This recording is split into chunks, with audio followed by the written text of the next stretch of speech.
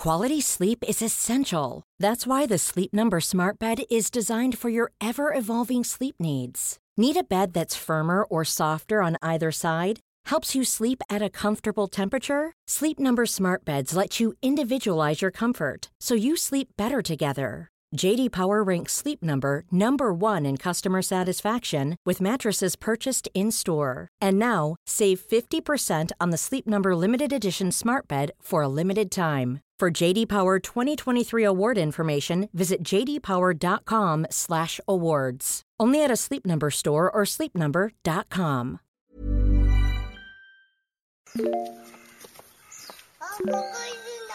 本当？見えないでしょ？どこにいるのかな？見えないよ。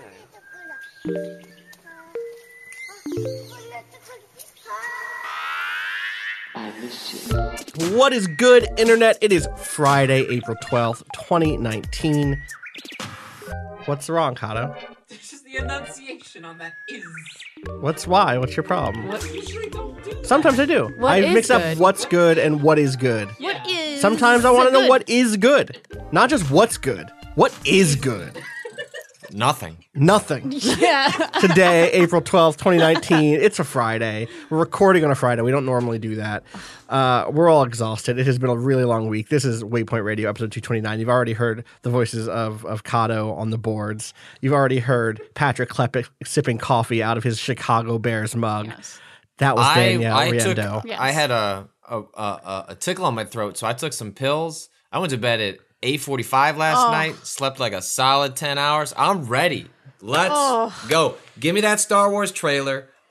Is that today? Is that dropping today? Hell yeah, it's in like an hour. It's going to happen in the middle. We can do it live. Yeah, we can all watch it live. Live reaction. Live reacts. Fuck There live we go. reaction. And that was the very, very tired voice of Natalie Watson, whose eyes are closing as we speak. I'm my eye closed. I'm closed for business. Okay. You went to a concert last night. I did. I went to the Aphex Twin concert last night. And That's going to make a subset of our listeners like super jealous. I felt like my soul left my body in a bad way. Oh, no, in a bad way. Because of how tired you are? Because of how... I was like... Did you have a good time? I a no. appreciate what happened there. There I you go. appreciate there was great music. Mm-hmm. Some very interesting visuals. Are you even an Aphex Twin fan, or did you go there to support someone that's an Aphex Twin fan? My dear boyfriend, whom I This love is fine. I'm just so saying this is much. revealing the way This you're talking happens about in it relationships. is what we've all done. Yes. Is that you go to see a concert for someone Yes. who's way more into it Yes. than you, because I've just started finding friends like, yo, you want this ticket? Like, go with my wife. Like, you'll enjoy it more than me. And it's better for everybody. It's better for You everybody. know, yeah, except for the fact that it was our anniversary present that he got for us. Dang. Wow, So, okay. I was We're learning obligated some to things go. about your relationship. I was right now, obligated Natalie. to go. You can't hand that off. You can't I hand that could off. not hand that off. I did, like I said, I appreciated it. I have immense crowd anxiety. Immense. And to be blasted with strobe lights as you are planning your exit strategy for when shit A little goes tough, down yeah. is a little tough.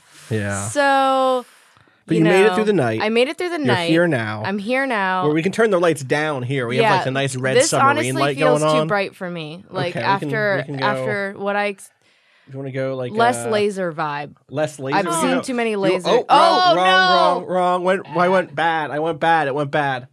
Oh, that's beautiful. Where's blue? Is this That's- blue? Oh, this is nice. Oh, 3 is blue? Yes, 3 is blue.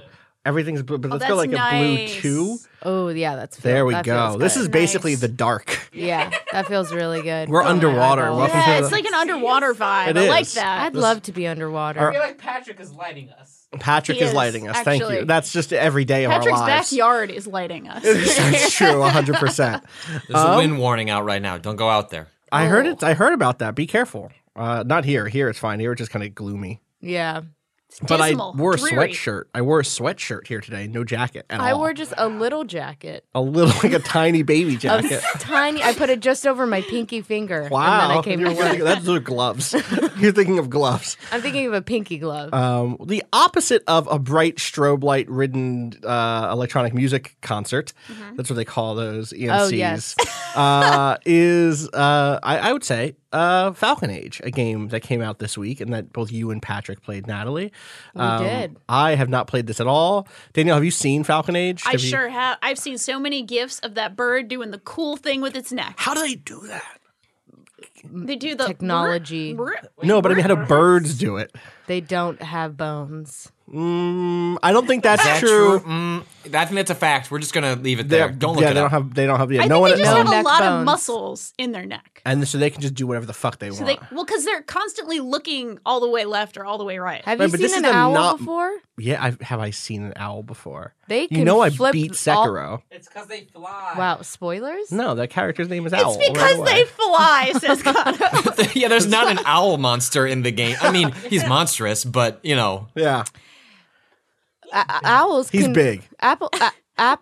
Owls can flip it all the way around. They can flip it all the way Yeah. around. Wait. They cannot flip it all the way around. It's like one Degrees. 75. can they do a full 360? No, they can't do a full 360, right? They can go one They can like do 180. 75. Okay, so they can like spin it around almost all the way, but Yeah. they can't do like a loop. No, they it's not can't- like a ball joint, like a No. ball jointed doll where you just like it's not like your shoulder, because your Right. shoulder does that. Your shoulder you can do a full 360. rotator cuff. Right, exactly. You don't have a rotator collarbone or whatever. That sounds. But what if you did? That'd be cool. I'm going to be- open up some notes for a The tabletop game I'm skin running around soon. The neck would have to be loose or elastic in such a way. Yes, skin is the problem. You're right. We should just get rid of that altogether. Skin is the problem here. You know? This is how science happens. There's enhancements in our futures. That's true. You get robot necks, Get a robot meshy neck, a mesh neck. a mesh. We're meshy really neck. in it right now. A mech. Yeah, we just shorten that to mech, and then mech necks can go wherever they want. Play my new tabletop game, Mech Neck. Tell me about falcons and the age that they are. I would love to. Don't know. So Actually, the game itself does not tell you how falcons age because it's just apparently a blink in an eye they become a child to an adult. yeah, months later. Hmm. So I played the demo at PAX and then reviewed it for the site this week. You can go read that review. It's up on the site. Waypoint.vice.com. /me. That's That's not going to take gonna you there. take you there. It's I not don't going know to where take that- you there. What is that? What happens if you type that in? Probably a 404, right? Probably. Internal Just server redirect error. it to me. It's not you, it's us. Try again soon. Wow, that's actually It's good. not- Not you. Which is not true. It is you It's for you. that's not don't try again soon. Nothing will ever be at that URL. Well, anyway, give us time. I'll figure it out. So Falcon Age is like a first person sort of like walking sim with like light combat, light puzzle mechanics that I had a lot of mixed feelings about. I wrote about this in my review, but basically the gist is I felt like the game came out on top, like from the start, really strong on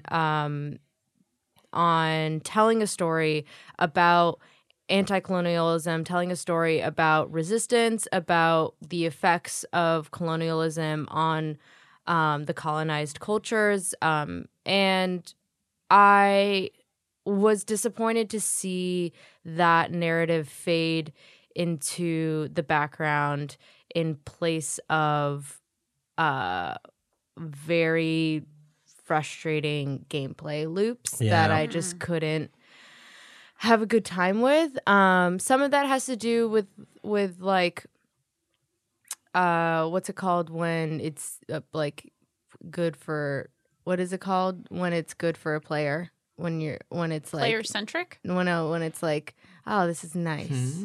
Immersion? No. When it's like you're playing, when you Like it's a nice day. No, it's like when you're doing something and when you're on the app and then the app and it's like very easy to use, Like user friendly. User friendly. Yeah. You are tired. All right.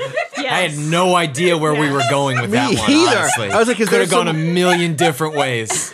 Player friendly. Yeah, I got you. User friendly. Player hear friendly. you. Sure. Thank you. Yeah. So It's like things like the UI and yeah, the there's gameplay some flow like and stuff. there's like some things about like the quest log and quest system, the waypoints and things like that weren't as player friendly, that just didn't give you as much information. Yeah, I saw you do a quest. So, but I watched you play like the back third of this game or the Yeah. back quarter of this game or something, and a lot of that time was spent trying to get money for a quest that was an optional quest, but that was not marked as an optional quest. No. There was a quest that was No. like, get your I bird. still don't know how to complete that quest. No, I think it's bugged. I suspect I've heard from other people being like, I also did that. It's still bugged. Yeah.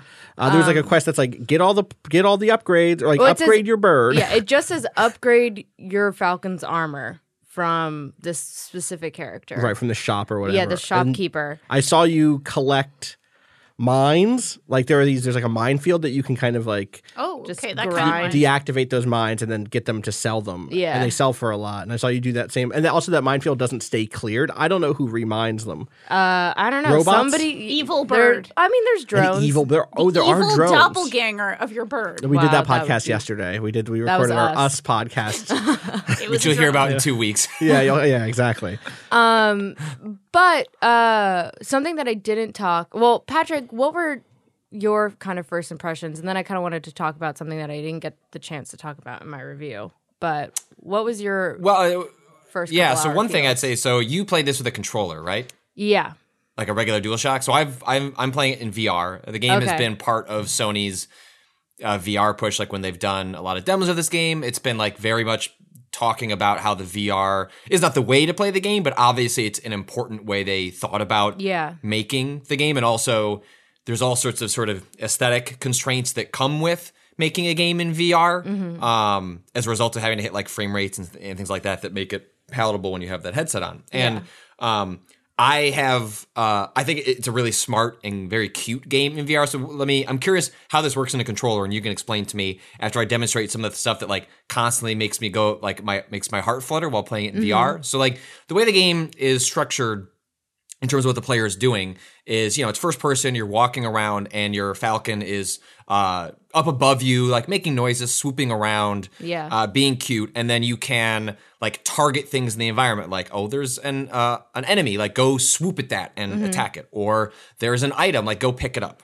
And the way it works in VR, I presume you can play with VR and a DualShock, or the ideal setup for doing all the things they want is a VR headset and 2 Move controllers, which not a lot of people have, but I do have because I'm a weird person. And also Johann Sebastian Joust came out years ago and I just hoarded Move controllers when GameStop was liquidating them. And so the way it works, like, so for example, like a simple task like calling your falcon over to like go land on your hand is you pick up the Move controller with your left hand, you move it to your face, which automatically executes the whistle. Then you put your hand out, like you'd put your hand out, for something to land on it, and then the falcon lands on it. Yeah. And it's like just a really neat sort of suite of moves to have, and that feels like very tactile in a way that good VR games are able to make you connect with the world in front of you. Even if you know I'm holding a Move controller, it's like I see the hand, I see my hand moving, and then seeing there, and then I can bring my other hand over. And one of the things you can do in the game is if you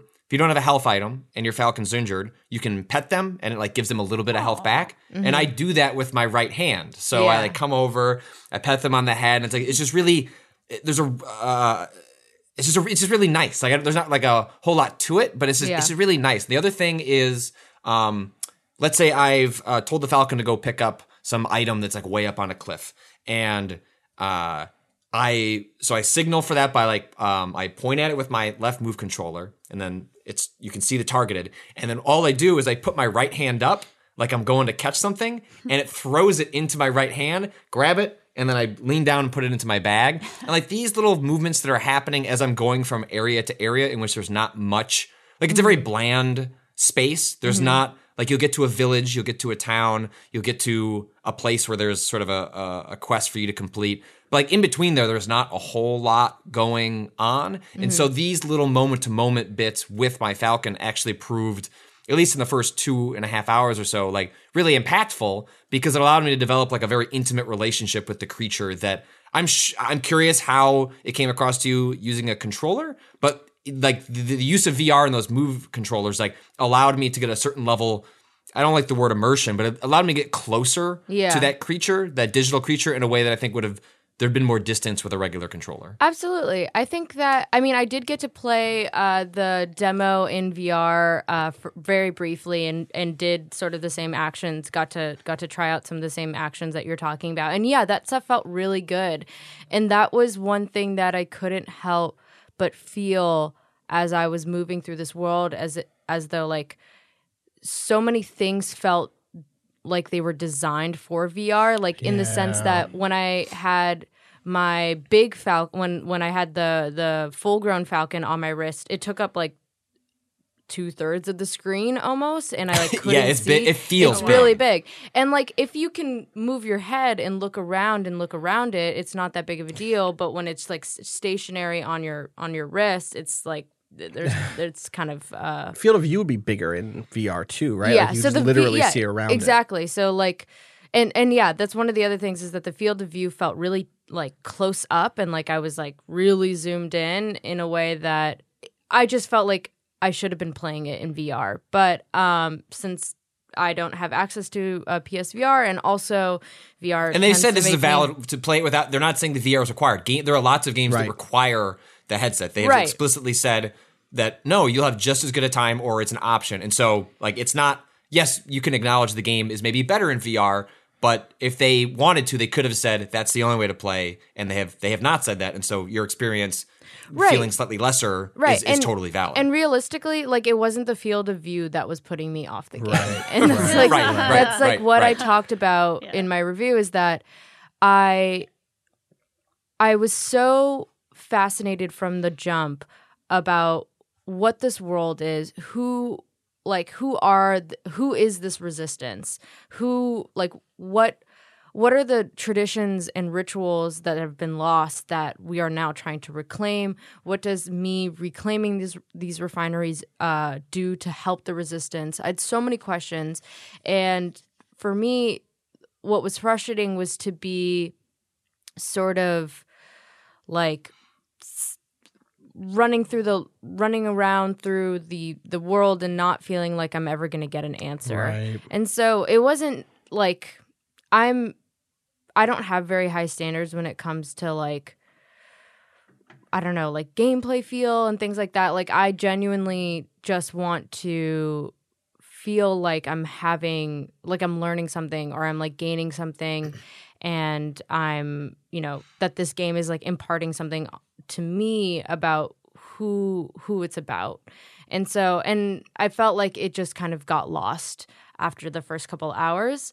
One of the things that did this that actually relates to the bird is, I didn't get to talk about this in my piece, but there's a moment at which, and this line is in my review, where Auntie, who's a character that is your aunt, and you meet her pretty close to the beginning of the game, and she tells you to like respect the demon inside the bird, respect the wildness about her.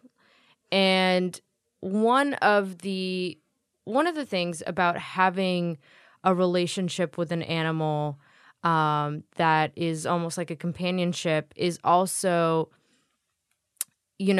the time it takes to get to that sort of synchronization. It is like the time it takes in training, in just like time spent together, that it takes for you to be so in sync with each other. And for me, to have this companionship with this creature, with the falcon, and feel as if it was only just obedient, like that. Like Austin, you kind of said yesterday, you're like, that bird is a gun. Like that bird. That bird is a gun. I like that bird. Reminded me of years ago. I wrote a piece about. I recently thought about this piece again because Dante Douglas did a really great roundup of all of the BioShock Infinite crit pieces for Critical Distance, published like I forget what they're called, like not an anthology, but just like a roundup. Like, hey, here is, if you care about BioShock Infinite and like want to think about that game critically, here is everything of note. And I'd written a piece years ago called "This Is Not an Agent" about Elizabeth. Elizabeth. It is Elizabeth. Is it Elizabeth?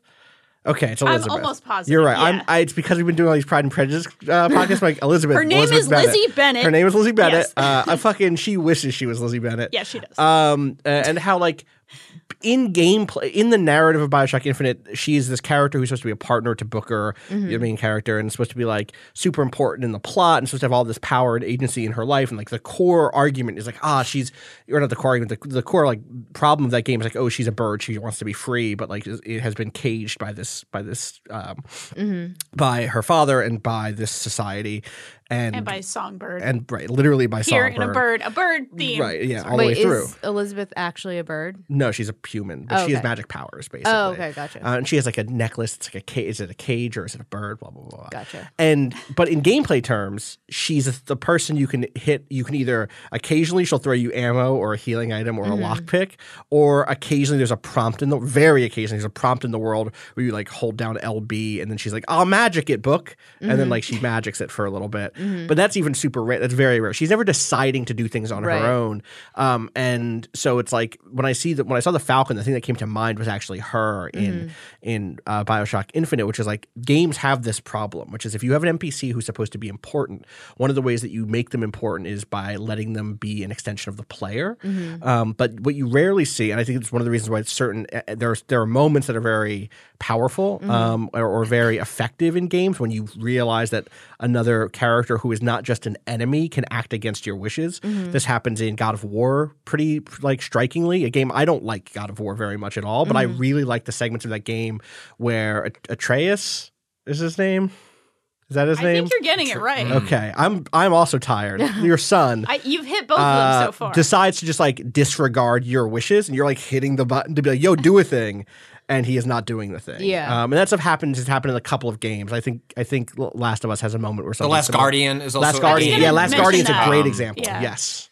It's playing that is an interesting because it's hard to tell how much is the game is unpolished versus it's a creature that's just not listening to what you want to do in a medium in which you're used to pressing the button and it does the thing you want to do. Yeah. And it fits thematically with what it's attempting to accomplish. And Right. That's one of the best recent examples of a thing that you hit square, but what if it does the other thing instead? Right. And so for me to have had this sort of narrative setup of, you know, being told what makes a good citizen, it's obedience, subordination, not questioning, and then to see that like enacted in the Falcon was like really jarring to me in a way that just like it like I had some like serious animal empathy where I was just like I want you to like fight back. I don't know. Like Yeah. and I was like talking to you about this yesterday, Austin, and you're like, that all happened in the months later. I was like, being very I flip, know, obviously, I know. right? Yeah, obviously.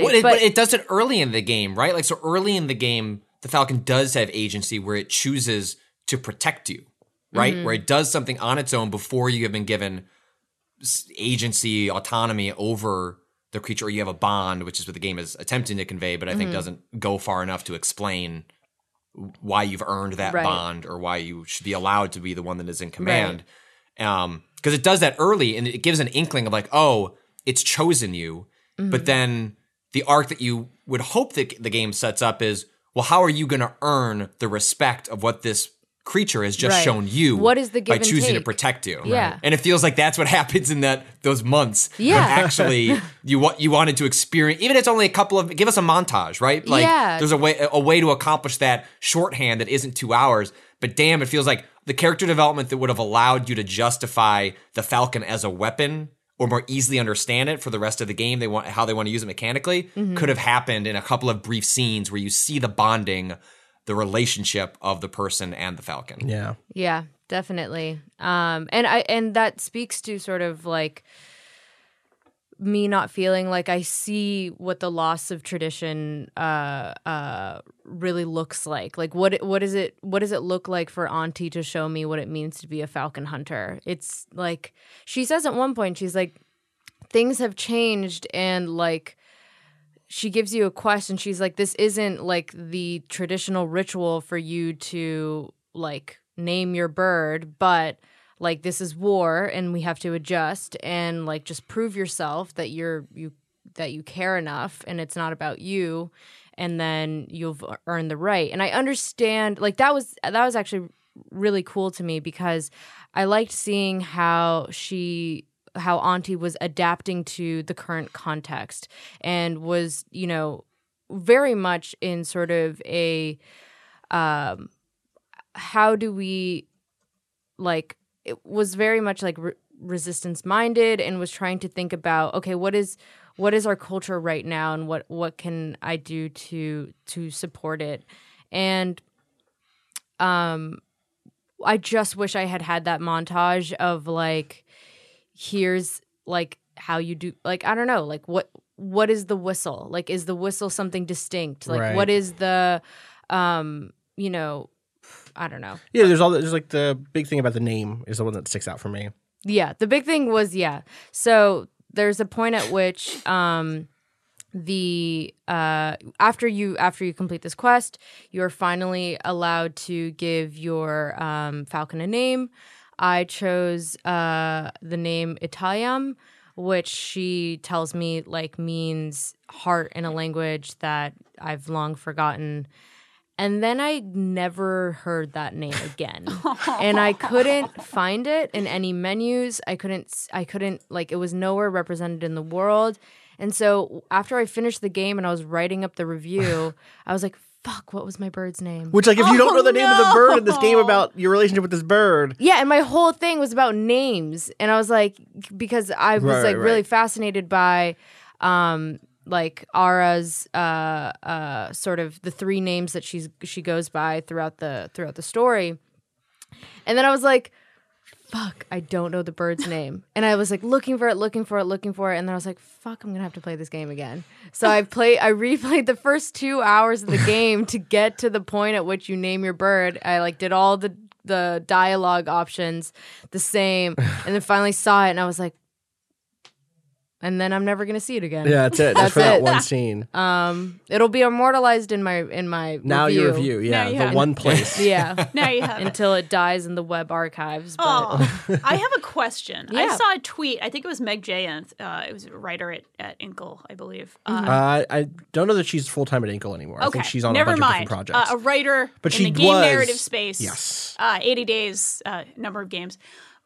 Who was saying that the writing in this game is often funny, that there's a lot of, like, funny anecdotes, and she was sort of giving credit to Cassandra Call, who I think worked on this game to some degree. So did Meg, to be clear. So did Meg, okay. That's why she. Yeah. And There that's we not why go. she was saying that, probably because it was true. But I wanted to Right. be really clear about her She relationship also with- worked on this game. Yes. So therefore, this whole miasma that I'm setting up, I just want to know, is it funny? Does it work on that level as well? Because it does sound like there are some narrative misgivings with the gameplay here, certainly. Does the humor carry through? Is that tone there as well? Or is it... yeah, I mean, I think I love the character of Auntie. She probably evokes this, like, her humor is one of the best, like, characterized, and it's, like, feels a lot fuller and more belonging to her character. And she like often chastises you for thinking that you know what you're doing and that you, like, are you know, you declare to her, you're like, I'm a falcon hunter now. And she's like, oh, yeah, really? That's great. No, you're not. You have no idea what the fuck it means to be a falcon hunter, you stupid child. And it's like, yeah, I am a stupid child. So, yeah, there is a lot of really funny writing. There's, you know, some NPCs that are pretty funny and some that are pretty heartwarming. It's like not enough. Yeah, It, sure. like, You I wanted just, more, right? Yeah, I wanted Sure. a lot Like, more. There's a lot implied in the game that you wish you could just see, that the game often, like, opens the door to, and you think, cool, like, we're gonna see some more. There's, like, a really interestingly rich implied mythology Oh, yeah. of the world around you that you're like the opening hour, like, I think is really strong and promising in that regard. And I haven't gone around the corners to see where it goes. Like, I'm still in that spot of the game where it's like, cool, like, want to see where it delivers on this. And it's too bad to hear from you that it sets up a lot of interesting things, but doesn't necessarily take those to the finish line. And it's interesting to watch the disconnect between the narrative and the gameplay, because I think this is also, like, a real struggle the game has, is what it's opening the door to in its its rhetoric and its narrative and its world doesn't seem like it fully matches up with the gameplay that it's attached to. Austin, this reminds me, this is a harsher example of like when we were talking about like a game like This Is Chicago, a game where like I'm really excited about like what you're trying to do here, but there's just like a wide gulf, and the gulf in This Is Chicago is like so much I think broader than what's happening here. I haven't played this, so I can't say that for sure, but I do think there's another important difference, which is we know that the core of the We Are Chicago team was white folks who brought on some black consultants to talk about that. You can go back to, you can search for Waypoint Radio, We Are Chicago. Patrick and I went in on this pretty hard. Very well-meaning game that I think didn't get a lot right, unfortunately. But when I look at the list of people who worked on Falcon Age, it's a lot of people who are people of color, who are coming from backgrounds of colonized people and are trying to make a game that's explicitly post-colonial, it's explicitly dealing with anti-colonial, and are pulling from their own histories and their own backgrounds. Absolutely, and so that's part of why I think when I read what you've written here and when I watched you play a little bit, so much of it felt genuine and felt, which I don't think We Are Chicago did for me. Like that was the We Are Chicago felt like outsiders looking in. This feels like people who've lived these and I think experiences. It definitely accomplishes that part. And I think like the step after that is, well, then how do you tie in that narratively to mechanically what you're trying to accomplish so you can sort of like complete the conversation? Yeah. And like that's where like this game like felt similar in that sense of like, okay, like really cool world, but then would this be better have accomplished in a game that was actually didn't have that much combat, or the combat was handled in a more, what if you were a hacker or something that were like the like getting in there and whacking things with my move controller 4 times to make the robot explode just felt like so disconnected from like the really thoughtful, interesting conversations I was having with Auntie in a way that's like maybe there was a better way to accomplish what you were trying to convey in the conversations with her when I actually went out to the world to do the work. Yeah. I think that really hits the nail on the head for me, Austin, is like the writing does feel genuine. It doesn't feel like sweeping generalizations. Like it feels specific. It feels specific to this world. It feels referential to our own. It feels like it's drawn from experience. And like I want more from this team. Like I want this to inspire more anti-colonialist narratives, other devs to who speak from these experiences to tackle this in their own games. And I want more because I think that there's such a strong foundation here, and I just wish there was a stronger follow through. And I'm hopeful for something in the future. So Nice.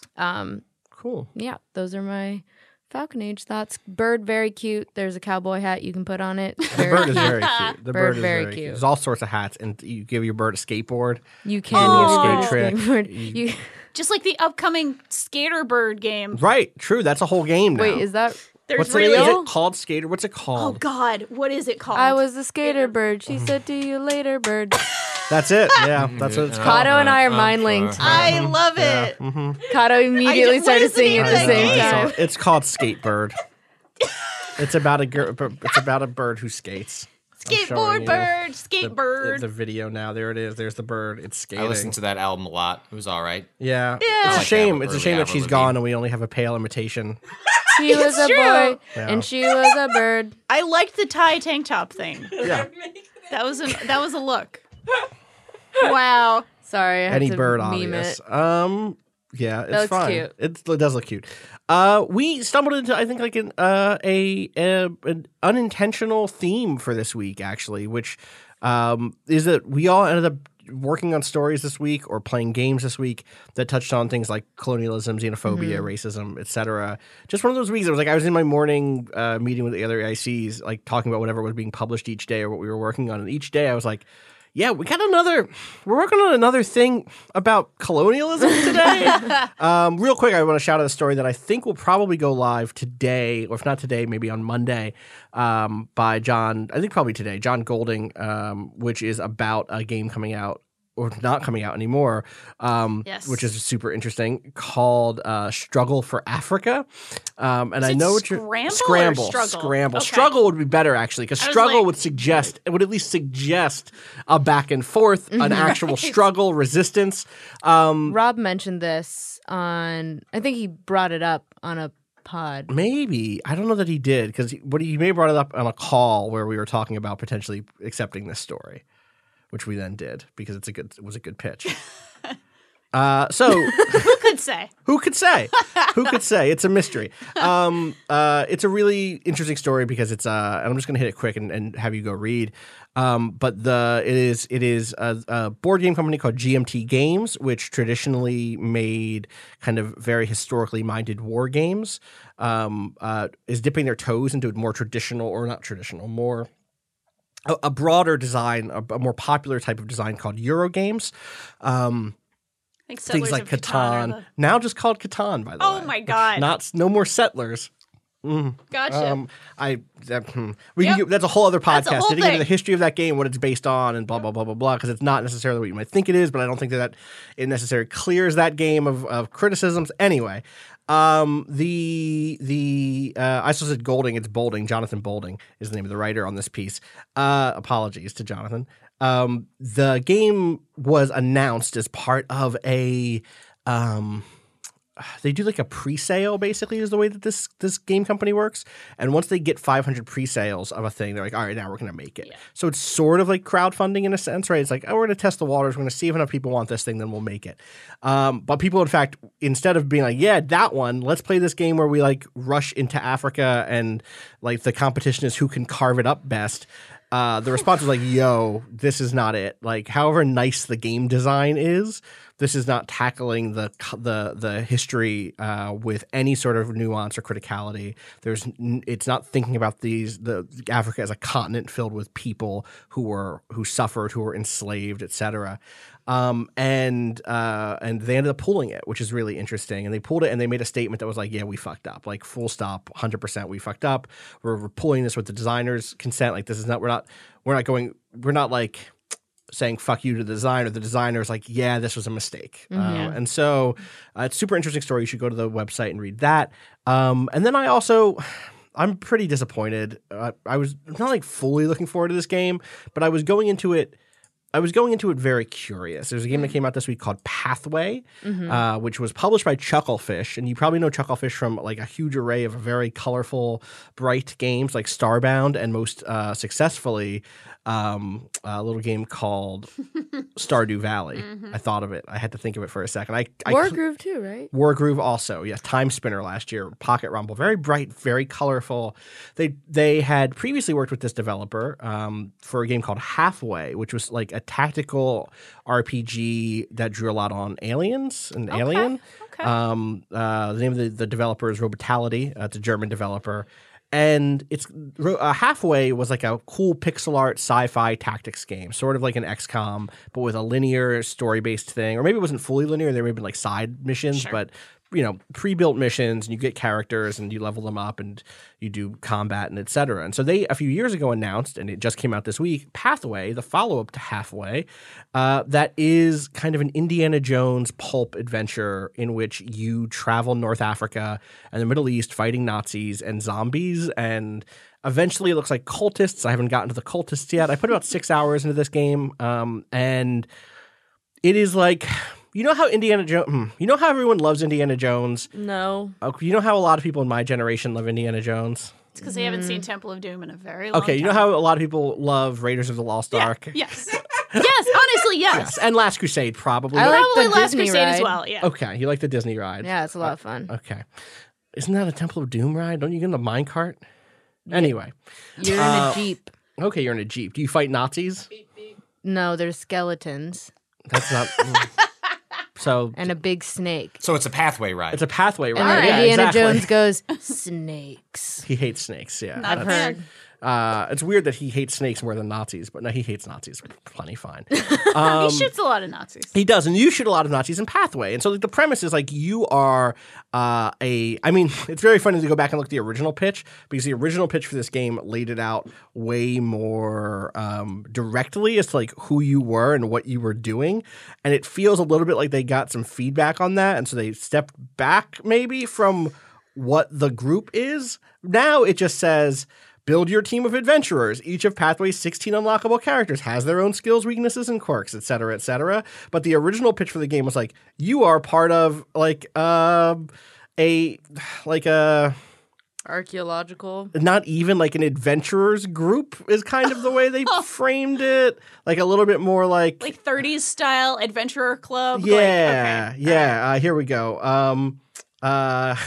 These puzzling artifacts manage to draw the attention of wealthy private collectors. As the owner of Langford & Company, a specialized business known for recovering unique items quickly and discreetly, you welcome this. Your responsibility is to uncover the remains of a lost civilization before the Germans get to it. How exactly you go about this is up to you and your thrown-together band of eccentric adventurers. And that was from like 2016, so they've stepped away from some of that language, but the core of it is still there. But Austin, if they don't steal it first, then the Nazis will get it. Yeah, I know. But so this is a tactics game, and it's inspired. It's a top-down tactics game, like an isometric tactics pixel game, in which you're doing kind of the FTL thing of moving from node to node on a map. There are a handful of like campaigns or like sub-campaigns that have a bunch of different kind of core objectives. Or it's like, oh, in this one, the goal is to rush across the desert to rescue your friend. In this one, you're going to try to rush across the desert to make sure the Germans don't get, or the Nazis don't get what is basically the Ark of the Covenant, right? Which is what Raiders of the Lost Ark is about. There are 5 of those, and in each of them, you have a Jeep, your Jeep has fuel, you have limited ammunition, and you and your crew of people go across from map to map, or from like node to node on this map, hitting random events and trying to kind of like get across the map without running out of fuel and losing all your health and dying. Very FTL, right? If you played FTL, it's that, except it's a space empire and you're trying, or I guess it's space rebels and you're the empire, I forget. And you're trying to escape. You're trying to get across space back to your HQ, basically. You know how in Indiana Jones, this is where I was going before, he says, that belongs in a museum. Do you all remember? I mean, that sums up the pulp ideology. Yes. Like, which is like of what Spielberg and Lucas were taking from of totally, early pulp comics. When you're 13, you go, yeah, cool, fuck up Nazis, find ancient artifacts and put them in museums. And then like as you start to, because it's cool, museums are cool places where you see things in history. Like that seems great. That seems good. Everybody can go to a museum. Like whose museum? Who has access? Et cetera, et cetera. And so at this point in our history, we have now in the discourse, we've gotten to the point where we've at least problematized that. We understand what is wrong. I don't think Indiana Jones has had the full reckoning. Well, right? guess what? I agree. I'm with you 100%. If they do another one, I just want to say because when the last movie came around, there's a huge gulf. One, that movie sucked, and so people just didn't want to engage with it. 2, where we've come culturally and how we think about this stuff is just enormous between that Indiana Jones movie and now. So like Indiana Jones' time is coming. Like it has happened, right? Like Natalie, your response to Indiana Jones is where I think a lot of like younger people are, where they look at it and immediately call bullshit on it. But I don't think there has been like the millennial like reckoning with like a piece of culture from your youth that you don't quite fully grasp why it is like as bad as it is, or how should be viewing it. And Indiana Jones' time is coming. They said they're making another one, and they're probably going to fuck it up because Lucas and Spielberg are still involved. So like Indiana Jones will get it. We'll get the Tomb Raider. We know enough now for the kinds of people that are making a game like this that you should know better about certain things. Well, here's the thing. They don't even do the alibi. They don't even do it belongs in a museum. You go from node to node, and sometimes those nodes are fights, and sometimes you go to a node and an event pops up. And honestly, most of the time the event is like you see a thing, it's a temple, or it's some ruins, or it's an oasis. You go to the thing, Nazis see you, fight them. And then you have, frankly, a kind of boring tactical combat encounter. I'll get into some of that stuff later. You win, you get like between 2 and 5 like treasure box icons at the top of the screen in the reward and like the success page. You hit them. Sometimes it's a new gun. Sometimes it's like healing items or fuel. Sometimes it's an ancient relic, an idol, or a sarcophagus that you've gone through, or an ancient gem or crystal. Or sometimes it's, and this is where it gets even weirder. I mean, so that stuff goes into your. I'll say right now, that stuff just goes into like a loot bag. And then that just goes into It's just like It just currency turns you're into using money. to- it turns into money that you can either sell on that specific run to get like to buy more weapons or armor. Who or am I fuel. selling it to? Random merchants in the like out in the Okay. in the It doesn't deserts. specify. But also if you complete that game either successfully or unsuccessfully, it just goes into your bank account and you can carry that into your next playthrough. Here's the most wild shit for me, or not the most wild shit, but one of the things that's like that indicates a failure of understanding. That crystal, that ancient crystal you got, or that like idol to a god that the people in this place worship now or once worshipped, goes into the same bag as like you find a broken monocle or a German's leather wallet or a very nice pen. It's all just garbage. It's literally it's just junk. It's literally junk Yeah. in the gamer sense. In the Yeah. like, oh, this is vendor trash. This is stuff that I'm just gonna flip for cash.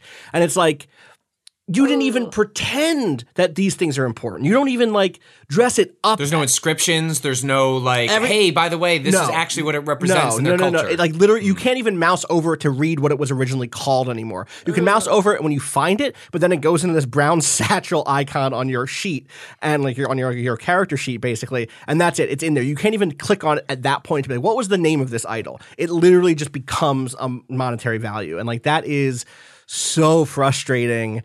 And like, I like killing Nazis. I'm happy I get to kill lots of Nazis in this game. My suspicion, based on the descriptions of the various campaigns, is that eventually I will also be shooting lots of brown people because there's an evil cult from nearby. But I guess I can't say that for sure. Maybe that's an ancient German cult or a cultist German cult. Games do that, go play Wolfenstein. There's definitely a specific history of Nazis and occultism and stuff. But so that is, I can't be sure of that. But when I read it, it definitely reads like, And like on top of all of this, and this is why I ended up not writing about it, I just don't think that the game is particularly good as a tactics game either. Like when I think about, we've played a lot of XCOM on this website, for instance, and my favorite thing about XCOM is like, wow, look at how this soldier has changed and got new cool abilities. You just don't do that here. Your characters do level up, but it's all passive bonuses. It's all like their reflexes go up, or they get better crits with their gun, or now they can you set up a little bit of how the like moment to moment combat works. So it is very much like something like XCOM in that you have characters who can make 2 actions per turn. They can move and then shoot, or they can move and then reload, or they can move and then use a special ability tied to their gun. Each weapon class has certain special abilities. So like the assault rifles can hit 3 perpendicular or 3 consecutive squares, tiles. A shotgun can do a wedge like a shot like out in a cone, right? Or pistols can shoot twice in a row. But that's it. Like you can't level up your pistol ability, your character's like pistol ability, so they get extra moves the way you could with like a sharpshooter in XCOM 2. That's just it for what that gun is forever. So it's like a move, and then you take a shot, and then you move your other character, you do their thing, and then the enemy goes. And so it's like the enemies are Germans with armor, or Germans with guns, or German dogs, German shepherds, right, that charge you and bite you. I was thinking of the name of the dog. Or a zombie that charges you, or a zombie that spits gross goo on you, which is also weird. Like, just give me...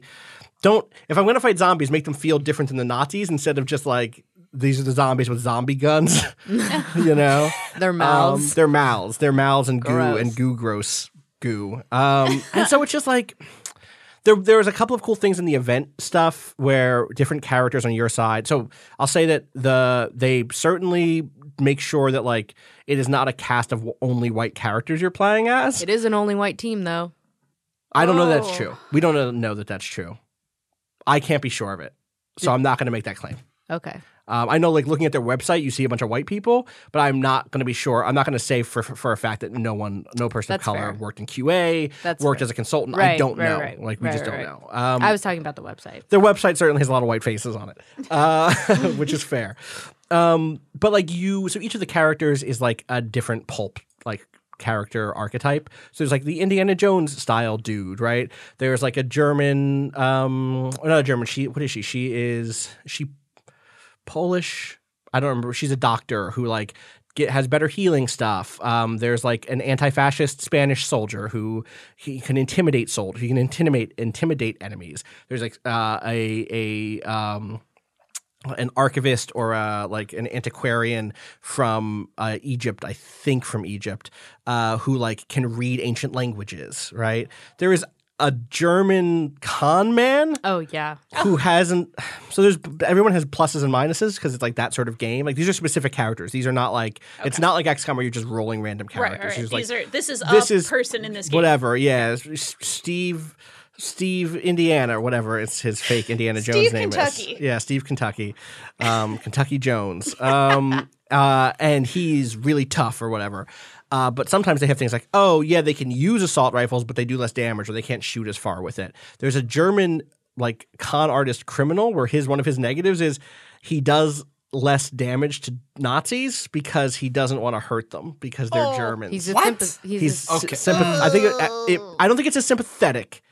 But it is like something. He like pulls a punch. Yeah, I'll hit you, but I want to knock you out, not kill you. That's the vibe. That's a weird certainly. stat. It's really weird. It's very weird. But there are a lot of people of color in there. There are lots of women in there. But it's just like that is such. I need more than that if I want to feel comfortable playing a game like this. And also, I just don't think it's that good. And that is like. It's the double whammy, right? Like you're not. I don't even want to. You can't even look past the narrative hiccups because the mechanical stuff doesn't quite get there. And I wouldn't look. I don't think I could. The mechanical. I guess I don't. Enough. But like you're. I will. Right. I will give it two like big thumbs up here in one thing or two different things. I guess one is. The soundtrack is trying to evoke Indiana Jones, that specific style of John Williams pulp score, and it fucking nails it. Like the moments of going from node to node and reading the stuff and listening to the music, like it's really, really, really evocative of that without feeling like it's just lifting, you know? Mm-hmm. The second thing is, and this is a conversation we've had a lot recently, difficulty options. So there are 5 campaigns here, and each campaign has its own base difficulty, right? And it says like, hey, this is difficulty 1, this is difficulty 5. Those change based on things like how difficult the enemies are, but also how far you have to go with what sort of fuel and resources you have. But inside of each of those, there's also 3 different difficulty sliders, which is really cool. There is a difficulty slider for like enemy strength, like how much enemy health there is versus how much damage you're doing. There's one for how many resources of fuel and ammo are on the map, and how much you start with, rather. Like, hey, do you start with 10 extra fuel instead of just starting with 10 fuel? Or do you actually want it to be really hard? Do you want to start with 2 less fuel and 10 less ammo? And there's a third one, which is like something about the time of day, but I forget what that one does. Tweak the daytime of the adventure. This is purely visual. Oh, it's a visual tweak. Oh, that's still pretty cool. Nice. I'm happy with that. If you want to have like a night adventure, you want to play at night only, cool. So yeah, I like that there are these difficulty options at play on top of that. So I don't know. It's frustrating. Qualms is the name of the negative skill or the takeaway that this German gentleman imposter has. Minus 25 damage versus Nazis. You'll never be on my team, my guy. Sorry. If you have any qualms about killing Nazis, fuck off. Fuck off. Fuck off. 1936, and you're like, wait a second, maybe we should talk to them. No. So yeah, that's my disappointing colonialism game this week. We should take a quick break. And there's a Star War on. I think there is, but is it about to be on? Colbert's out there just introducing. Okay, that's fine. But we should come back. I'll let you know. We have another game that deals with these things, and Danielle saw something really interesting and something that's made me a little curious. So when we come back, we'll talk about The Sinking City, the new H.P. Lovecraft-inspired detective game from Frogwares. BRB.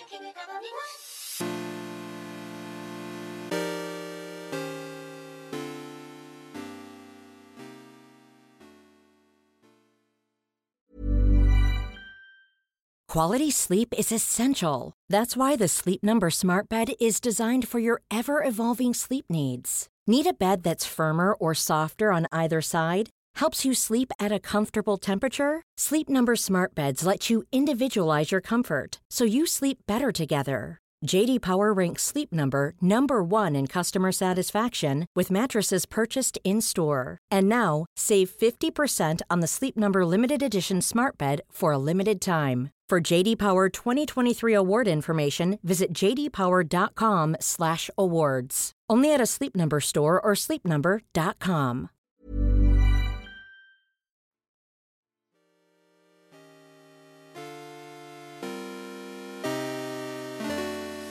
We are back, Danielle. Gulp.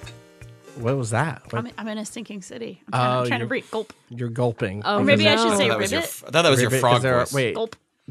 are there frogs in the city too? Ribbit.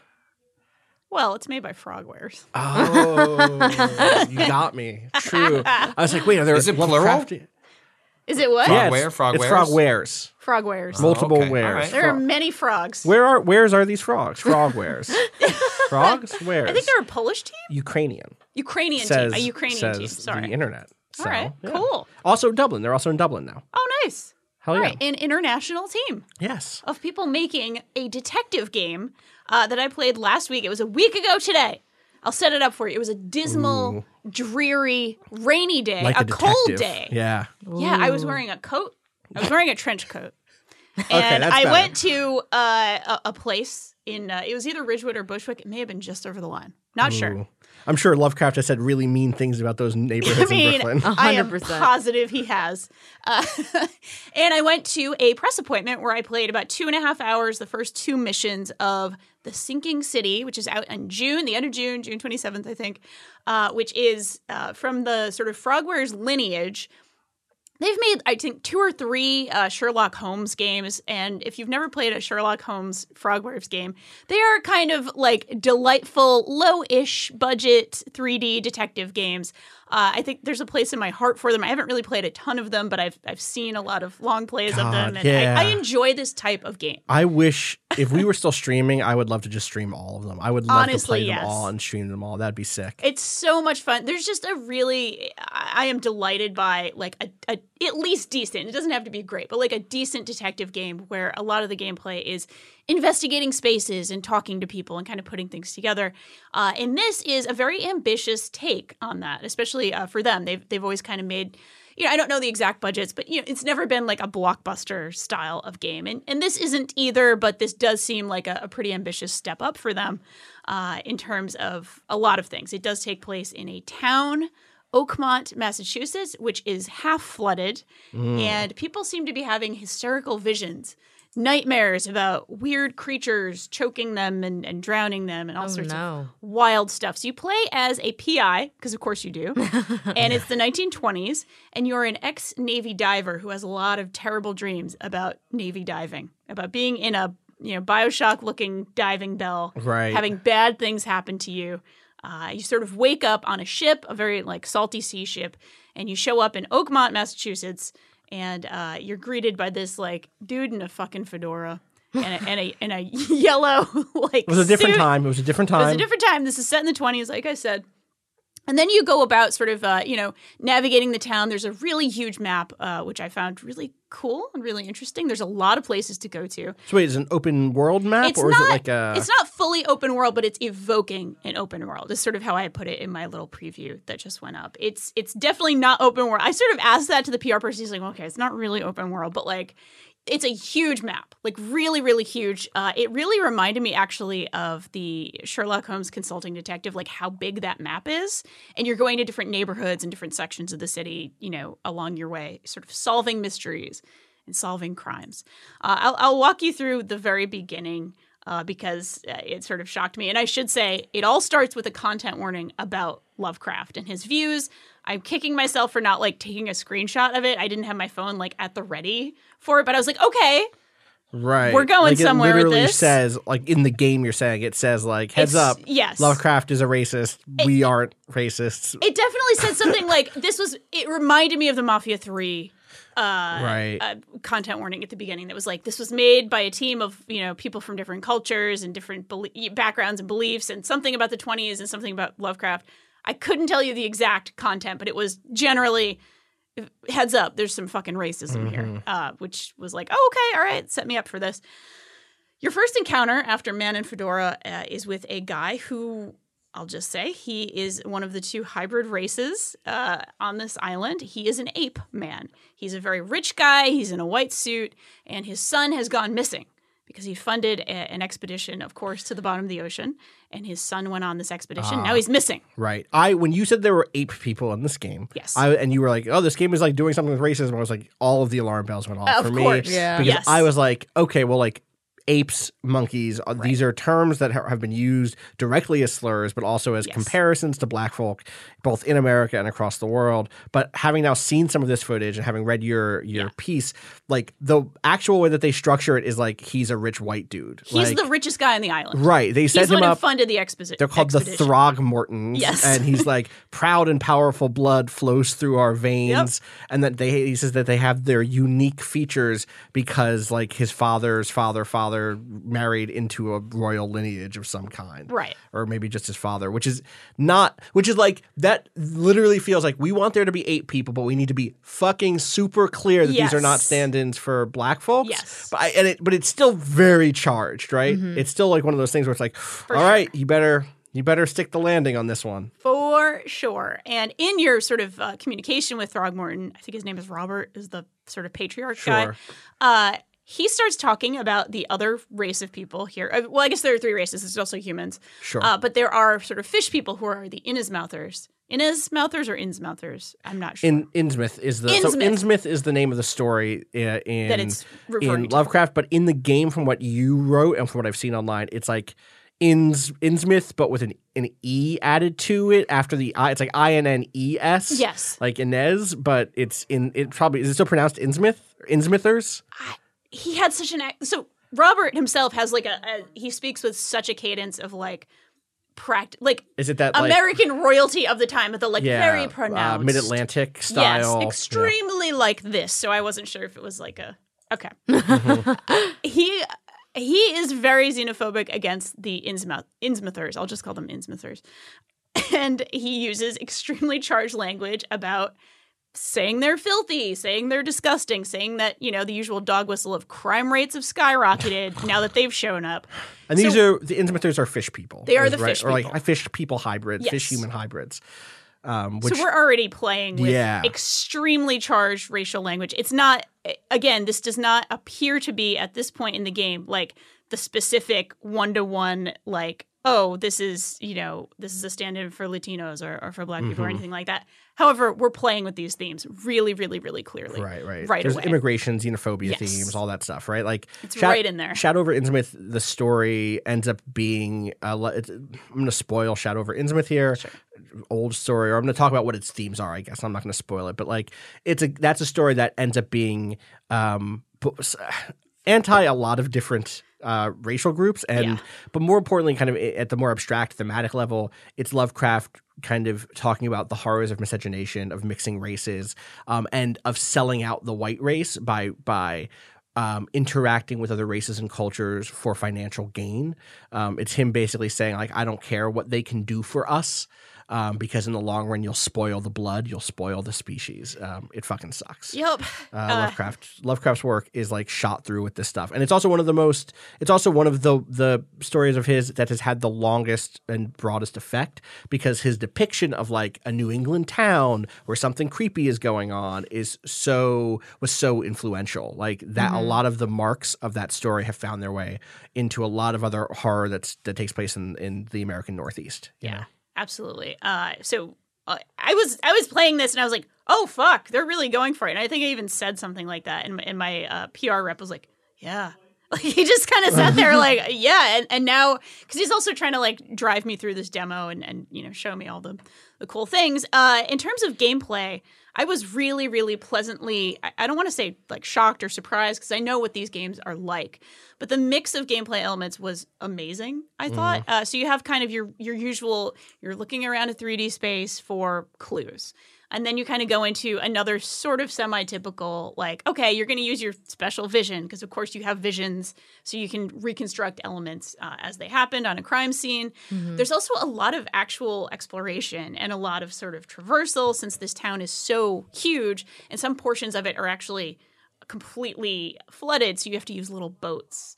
And you're actually using a map. Like, you don't have, like, you do have markers and things like that, but you actually have to refer to your map and go to different places and actually find addresses and things like that. That actually makes it feel like, you know, light detective work and not just, okay, you're playing a detective game and you press the buttons in the right order, you'll figure it out. It actually felt like, oh, no, you actually have to navigate. There's also archive diving. I'm just calling it that. But you actually go through certain archive sections of, like, the newspaper and, you know, other buildings like that, where you actually have to match up certain details. It's almost like proto-Google. Like, you have to search this sort of thing. And, you know, for example, it's like subjects. And then you're searching in what section of the paper. It's like, oh, are you looking for headlines, news, obituaries, things like that. So you have to kind of match up the right search terms, basically, to find things like addresses or clues that will take you to the kind of the next thing. That's which I thought was neat. so cool. I was like, oh my God, this is brilliant. It's simple. It's not like wildly complicated. It's not like you have 75 search terms or anything. But yeah, you have a list of like 6 or 7 things. You have to match up appropriately with 6 or 7 other things with, you know, 2 or 3 sections, that kind of thing. So there's a lot of actually interesting gameplay here. There's some very light combat, which could be terrible, but from what I played, it actually works just fine. Like, you're going to shoot some creatures. They're pretty easy to shoot. You have, you know, the ability to craft things like bullets and health items. It's pretty light. Again, in the first couple of hours, so it doesn't feel like, oh, it's taking away from the elements that are working. It feels like appropriately light, but giving you something interesting to do, is giving you a change of pace and that sort of thing. And of course, you're going to all the kinds of places you think you might go to in a Lovecraft game. Spoiler alert: there's a mission at the bottom of the sea. You're gonna have to go to the bottom of the sea. So when you say there's a mission, like I'm still like struggling a little because you're like the map is really big. Yes. Are you getting an objective then being tossed into this big map and being told like figure it out? Yeah, you have a notebook that gives Okay. you like objectives, and you also there are side cases. You know, Okay. they told me like, oh, there's tons of like little side stories. This sounds side so much like an missions. open world game to me. It does. I don't understand why they like. Is it just that the world isn't as big as like a GTA? Of course, and it's not And as so- interactive. You can't just go anywhere. You are sort of Okay. like okay, But is it you like can go to boxing these off 2 roads? neighborhoods. Okay, wait. How do you get from neighborhood to neighborhood? You walk, Okay. or you take a boat. Okay, because so there's flooded sections. but when you say you take a boat, you're literally like in a boat and you're you going from get place on to a place. boat.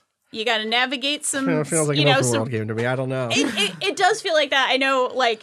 I think the only reason they don't want to say it's an open world game is because they don't want to be compared to something Right. that's It's not with a a budget sandbox game where you're 20 times right. above it. I Or get you it. look at the map of Assassin's Creed Right. Origins, Yes. and it's like, that's Yes. not what this game is going to be. People's Right. No, expectations you're of right. the world, You're I think, right. are just That's so what big. it is. It's just a marketing thing. Basically, the way it operates, it feels like a very light, you know, scaled Yeah. back kind of open Which world. that sounds really cool to me Same. in a year, you know, in a series of years where I've been overwhelmed by the size of big, Completely. gigantic open world maps, and also just like I'm a detective moving around this space and like investigating stuff and trying to, you know, solve all these crimes and figure out what the heart of this mystery is. If they are actually being straight up on this or not straight up on, but like going to be digging into some of those themes, like that actually sounds really interesting if they can do it right. Yeah, which is the big question here, right? Like, some of this stuff is clearly radioactive. There are a lot of ways they could get this wrong. One of the most shocking moments when I was playing it, other than the like, oh God, they're going right in with some of the sort of racial prejudice stuff,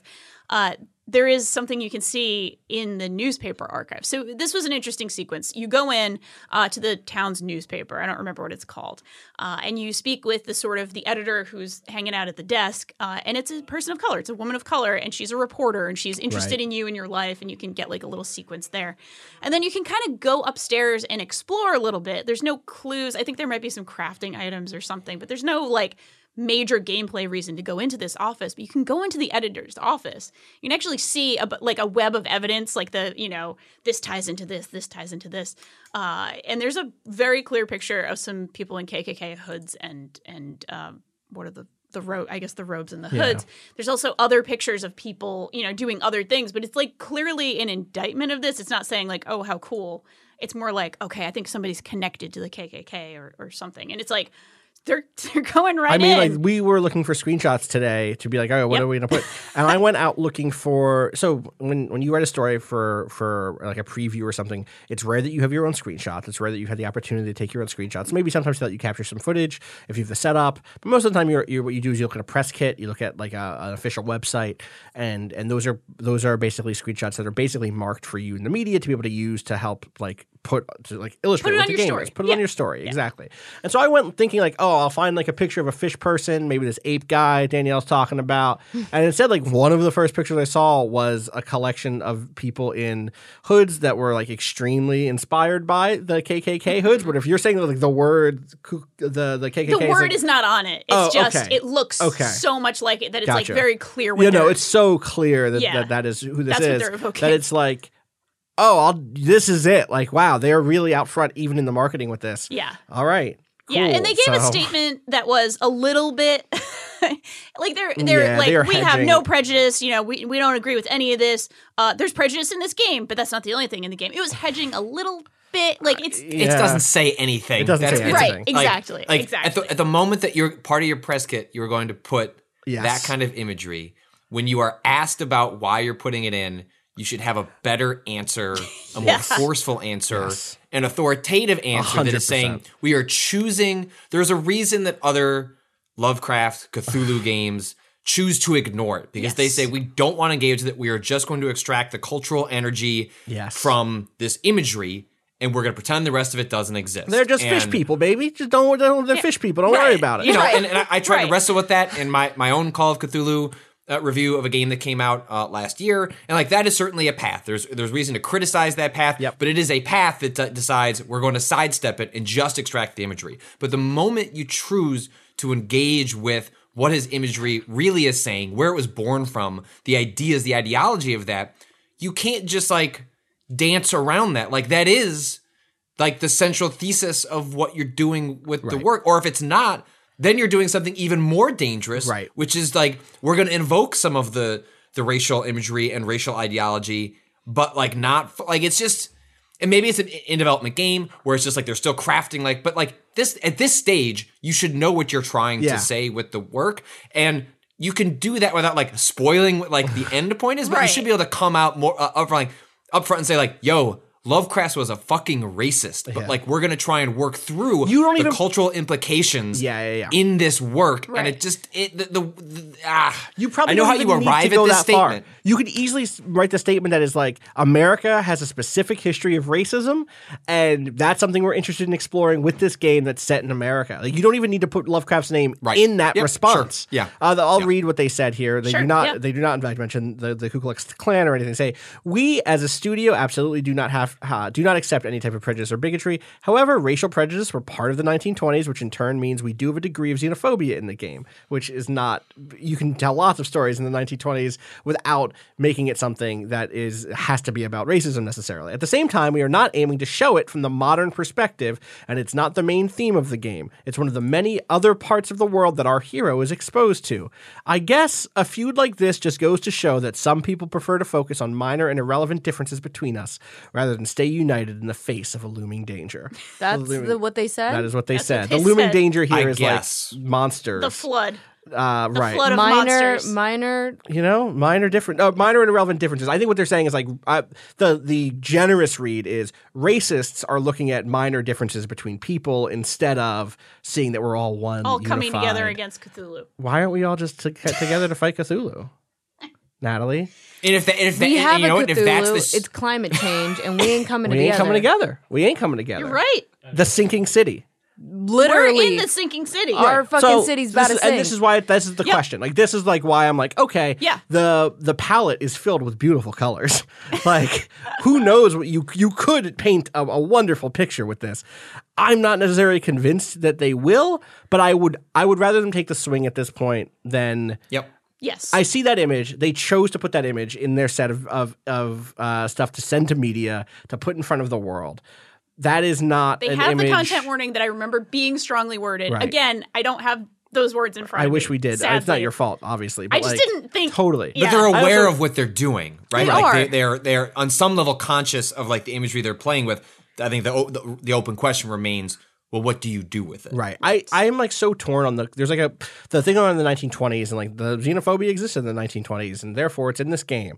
I guess I'm not torn on it. I have a pretty clear position on it, which is like you can absolutely tell stories about the 1920s that do not directly engage with this, and someone should be doing that, if only because sometimes I want to play or read or explore or listen to stuff that is not like exhausting and is not pushing on those parts of my brain because I already go through it, right? I already deal with it a lot. I think a lot of times you'll see an argument that's like, well, it really happened and therefore it needs to be in here because we're trying to be authentic. Historical and accuracy. Like, motherfucker, fish people didn't exist.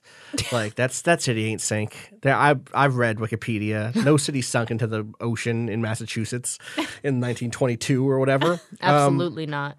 And sometimes, in other words, I guess the thing I'm more saying is, I understand that there's the other argument, which is, and I sometimes take this, I sympathize with this argument, which is when you want to tell a story about a time, you shouldn't whitewash it in multiple different ways. You should include people of color, and you should include marginalized populations. You should include queer people, trans people, women, obviously, and like people who are not just Americans, and blah blah. All of these things, and as part of that, should not just pretend that their lives were easygoing and simple and that oppression didn't happen. But that argument also makes a greater demand on marginalized players and marginalized audiences who are already exhausted from living marginalization day to day, right?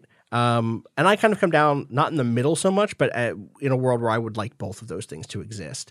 And so for every Lovecraft game that exists that says like, you know what, we're going to clear out the really shitty like racism here and xenophobia and anti-Semitism and misogyny, and we're gonna like play with this idea, this core idea about being small in the face of the universe that we think appeals or like has a broader reach than just to like white dudes that Lovecraft wished he was writing for. We're gonna get into that core message and dig into it a little bit, or those core ideas. I also want there to be a game or a movie or a book that says, okay, but this stuff is here and I want to explore it and I want to be in that space, you know? Yeah. And so like that's why like last year we did that Waypoints on the Ballad of Black Tom, which I really loved. And obviously this is not going to be the Ballad of Black Tom, the video game. No. But if it has a little bit of, if it tackles this stuff well, I will be happy. Which is obviously kind of a what's the word I'm looking for when something is like necessarily true. Whatever, you know what I'm saying. We hold these truths. This would also be sort of a first, right? Like, inside of are there other video like, games, inside yeah. of video games. Yeah. I'm not. Obviously, Tabletop literature stuff and other and literature forms. and, There have been, and also like if you're gonna do the thing where like you're gonna rip the ideology out of it, like fucking make a different squid monster, right? Like it doesn't have to be. It doesn't have to be Lovecraft, right? Yeah, like it doesn't have like you can take. There are ways to take like certain elements and like just go. It doesn't have to be Lovecraft. You're just doing that to milk money from the name. Yeah. I should note there is a human-ape hybrid situation in Lovecraft also in a story called Facts Concerning the Late Arthur Gemin and His Family. I've not read this story, but that is there. And fuck Lovecraft, but I do love this Lovecraft quote. At one point, this story was retitled The White Ape, and it appeared in Weird Tales in 1924. And he said later about that publishing and the retitling, if I ever entitled the story The White Ape, there would be no ape in it. Which is a good. That deeply resonates with me as someone who likes titles that are not just like here's the thing it is, right? You know, fuck Lovecraft, but that's a very David Lynch laughs does not answer quote. Sure is. I'm morbidly curious about this game. Me too. Whether they can thread that needle. Me too. I hope they do. June 27th. I deeply hope that they do. Do we want to quickly take one question? From the question bucket. Yes. Yeah, we can't do the trailer, so okay. Well, there's not. Thanks. They're stretching that out. Yeah. Okay. Well, let me read a question. I thought we were going to get a lot of people who were like, "Fuck off with your difficulty discussion," and instead we got mostly people being cool about stuff. That's awesome. And one person wrote in about a game that is that handles difficulty really well, and it's a game with giant robots in it. So, of course, I'm going to read the question. This, as always, you can send your questions to gaming@vice.com. This comes in from Emily in Baltimore, who says, "Hey, Waypoint crew, I enjoyed listening to your discussion about difficulty on this week's podcast. I'm someone who very much plays hard games for the skill-building element of them. I enjoy diving into chaotic, hard games and building muscle memory and strategies. In addition to the points you brought up, another problem with making a game very hard for everyone is that you end up with these games that are great for the high-end players, but are total ghost towns. Dead games are fun for nobody. Brigador is probably one of my favorite games, but it launched without making any compromises to players who may not want to bash their heads against the game's uncompromising difficulty and versatile but arcane control scheme. The end result was that I had this game that I couldn't stop thinking about and playing, which nobody else could stand for more than a few minutes. Damn. The game tanked, and the developers eventually added more control options. They met with disabled gamers and added a game speed option based on feedback from that community, and they put a ton of work into overcoming the initial problems caused by launching the way they did. This stuff is great, and overall the game feels a lot healthier and easier to recommend to people than when it launched. And the game is just as hard for me as it ever was. It serves no one's interest to deny this cool game to people who don't want to approach a $20 indie game like a new hobby to pick up. Ultimately, gatekeeping and refusal to compromise hurts everyone who touches a game." And then my favorite thing is Emily sent in a video of some, quote, hot tricks in the Rope Kid A-Grav, which is a good name for a type of mech. It's like an anti-gravity like vehicle, and adds, "The game is still just as intense and good as ever for me at this level, but people are actually playing the game now, which owns. I actually have people to talk to about this game because the devs compromised." That's great. Which is really rad. There was also a really good Terry Kavanaugh thread. Did y'all see that? Briefly. Yeah. They're to as you pull it up, to summarize, like, it was him talking about Super Hexagon, like a really difficult action puzzle? First person Action shooter. game? Rhythm. Rhythm. When I took Games 101, it was in the first person shooter category. Weird. Okay. Wow. Yeah. Well, that sounds very academic. Terry says, And- let me just read it, Patrick, or Yeah, do you go want to ahead. read it? All right. Some No, random go thoughts on the whole hard game / easy mode discussion that's been happening recently from my own personal history of making stuff. It feels like, from my Twitter feed at least, a lot of people conflate easy mode with accessibility options. They are not the same thing. It seems super obvious when you state it like that, but as a designer of action games, it's very easy to get them confused. I've done it and I regret it. Not every game needs an easy mode, but every game can have accessibility options. Back in 2009, I saw Retro Remakes quietly give an impassioned talk about accessibility in games in the back room of a pub after that year's EGX. This was just before VVVVV came out. Is there a better way to say VVVVV? 5 Vs came out. VV5. Often. And I was... Great game, by the way. Great Unbelievable game. platform. Yeah, I added full accessibility options to VVVVV. I don't know what... I'm going to read what it says, but I think full accessibility options is probably... I'm going to underline that one. You could reduce the game's speed, turn off screen shake and effects, freely lock or unlock content, and even make yourself invincible. I'm really glad I did this, and I just don't believe that it's ever hurt a brutally hard retro-inspired game to have these options. If somebody beats Veni Vidi Vici at 50% speed with invincibility turned on, then that's fantastic. It's still a great moment for that player. It has no bearing whatsoever on another player who does the same challenge with the default options. I made one big mistake, though. On some level, I was worried that some players might, quote, ruin the game on themselves by enabling these options, even if they didn't really have to, so I tried to disincentivize it. I don't remember the exact language I used, but in the menu, the game said something along the lines of, "These options are meant to make the game accessible to disabled players." I regret that. I should have just made the options available without the unnecessary guidance. When Super Hexagon came along years later, I thought about accessibility options again and decided not to implement them. This whole game, I figured, is about mastery of challenge and is probably not even going to be of interest to people who would use accessibility options. Making the game easier would ruin it, I thought, but I was wrong. I've had people throughout the years tell me that once you've mastered Super Hexagon, it becomes this kind of Zen meditative thing. I've had people tell me they use it to focus and to deal with stress. I could have made that accessible to more people, but I didn't, and I regret it now.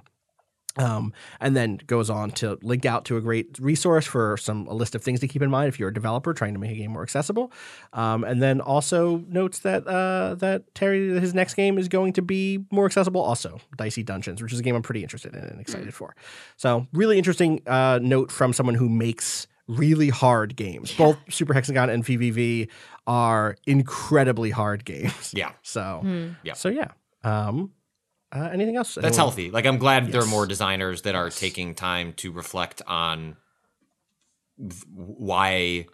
Like, part of what Terry's doing there is acknowledging that he made a choice, right? So I think there are oftentimes developers who make a choice of ignorance in which they're just not even considering it, right? So that doesn't make it great, but it just never crossed their mind to even think like, oh, could we do it this way? What would it mean to think of the game this way? Yeah. But like Terry is acknowledging there, I knew I could have done it a different way. And I chose not to because I thought that was like the heart of the game's design, and then found himself convinced over time why that was a problem. And I think that's like it's healthy for designers who have made games like that, because often I think when it's folks like us or it comes from a place that there's a place of authority that comes from someone saying like, I make these types of games and it's okay that we do it a different way. And so it's really healthy to see folks like that coming out and saying it. Even like there are games like Celeste that made similar missteps. Although Celeste has an accessibility mode called Assist, there is language in there that has come under, I think, rightful criticism that implies like this isn't necessarily the way to play the game. And I think language like that itself, you see where it comes from and like it steps in the right direction, but just like don't judge the person who's opening up that menu. You don't know why they're opening the menu. Just let them open the damn menu. Yeah, Totally. He also had a thread that was really good, specifically about this and about Sekiro, and it was like some options that I could imagine would work in an accessibility menu for this, and it had to do with various speeds of frames and various sort of like, you know, factors that you would imagine. But I did want to ask, like, okay, so for something like a Souls-like, something like a Sekiro, something where the developer's intention is for it to be very difficult, where the difficulty is like somewhat inherent to what they want for players to play.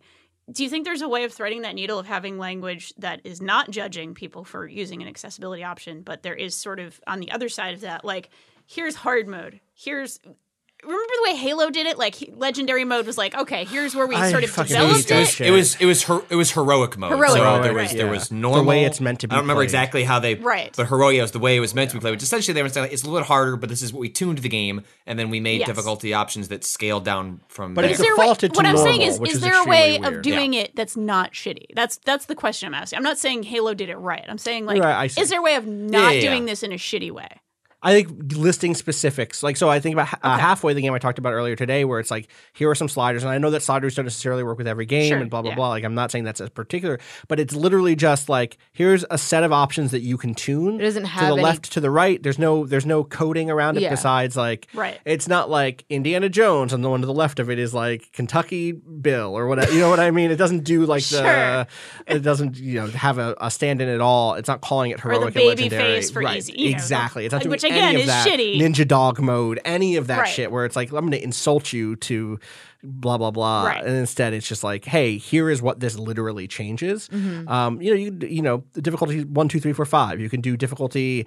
And like, I think there's probably ways in where, and again, I know that Steven Spone, I want to say. Yes, I think so, wrote yeah. a great thread in which he kind of argued like, don't reduce easy mode and accessibility options to the same thing. It's not. We yeah. talked a bit about how I think easy modes last week, about how easy modes address accessibility options indirectly, but they are not the same thing. And kind of made this. Stephen had a great thread that was basically like equal mode, not easy mode. Like, accessibility options allow us to play the game on equal footing, basically, as other players. That was one of the things that I think that he kind of gets into is like, giving those specific options are a way, in fact, to keep that vision, to stay with the artist vision. And with that in mind, I would say, like, just getting away from anything that is particularly like judgmental or particularly that qualifies your experience in a negative way. Just be pretty straightforward with what those options are. Yeah. Yeah. Or assumes your experience, right? Like assumes Yes. your life, Right. in playing. Right. Totally. I like it. Where are we at in trailer? I saw still no trailer. There was a screenshot going around. I had forgotten.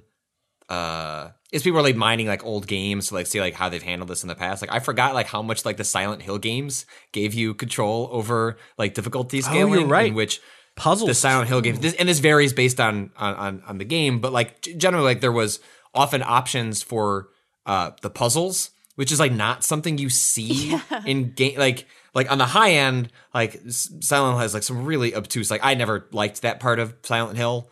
I'm not a puzzle person like to begin with, but like it lets you scale the difficulty of the puzzles. I don't know exactly what that meant, like in terms of the design, but like there was a basic like and not even just easy, medium, hard. Like one of the screenshots I saw from one of the games was like 6 fucking options for like how you're gonna scale the combat and the puzzle. And that's a game from 10, 15 years ago, and like that's just the first one's 20 years old.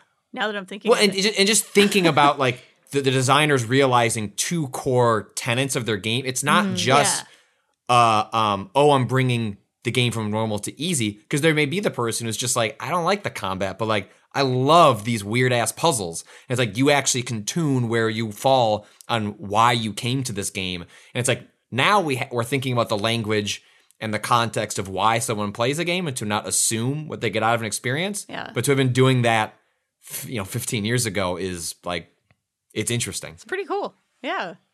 Definitely. Yeah, definitely. I think that's, one of those things that's, I made that joke last week about like, one of the 13 discourses that happens in games all the time.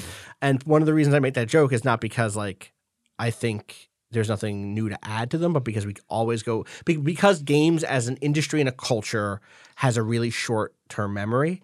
I think it's especially true in game criticism space, where in design, because we're all buying products and because things are product focused and because companies are interested in building, you can kind of easily trace a genealogy and a history of like gameplay design. But in the criticism sphere and in the sphere of like popular discourse, you end up having these same discussions a lot without one referencing the past discussions you've had that often. Like I mentioned the BioShock Infinite critical compilation earlier that Dante Douglas put together. I bet a lot of working critics haven't read most of that set of pieces, which means that like you went into that instance where you're like, I've had a fresh idea. No one has ever had this conversation before, because you're excited about it.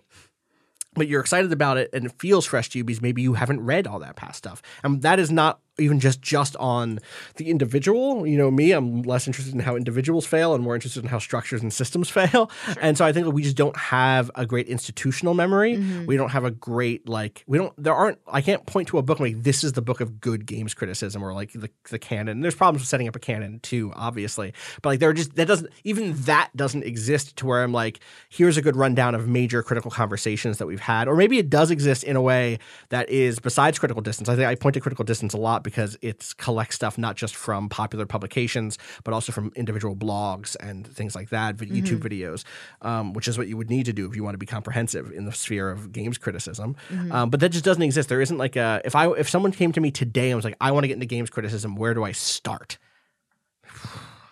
All right. Good question.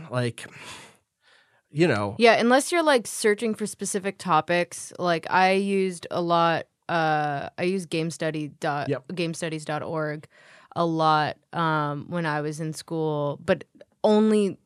I mean, they would have themes every sort of like every volume or whatever. Every volume or whatever would have a theme. But for the most part, I was just searching like, what am I interested in talking about, or what am I interested in thinking about, and then I just like go down the topic route of searching like terms and things like that, and just reading as much as I can. But even that is a peer-reviewed academic journal that like something like Boundigger, which is like a super important piece of games criticism that changed the way games mass audience games criticism exists, because it kind of heralded what Kieran would go on to call the new games journalism movement. Like that would never have appeared in game studies. That would never have appeared on Eletamos or Loading or like any of the other big game studies journals now, right? And like that's why I say it's such a complicated thing to get into, and why we have these same conversations again and again. And the Silent Hill example is great because it's easy to forget that games have tackled these questions before because they're old fucking games. When was the last time one of us booted one up? You know, like I guess I watched a Silent Hill 2 Let's Play like last October, but still, it's not as they're not in the discourse the same way that something like the way that Pulp Fiction was edited, or some of like, if I reference there are scenes in like The Godfather that I could reference in terms of pacing or in terms of cuts or in terms of whatever. Baptism scene. The baptism scene is exactly the scene, right? Like the baptism scene, the way all that stuff plays I out. have a student every quarter, Totally. without fail, Of every course. quarter, without prompting them. Right, Like it's what they find. It's That's what they see. If Yeah. you're a film buff and you're 16, you get that thing in your head, whereas that doesn't exist necessarily inside of games discourse yet, and it might one day, but not yet. So I don't know. Yeah. Do we want to keep stalling? How are we feeling? I don't know how long this panel goes. Probably like Does it 10 just more go to the end of the hour? 10 more Kato? minutes. I can talk about Bring another up another game. question. We can do another game. We can do another question. We can do. I forget what my other game was. What was my other? That's not that interesting.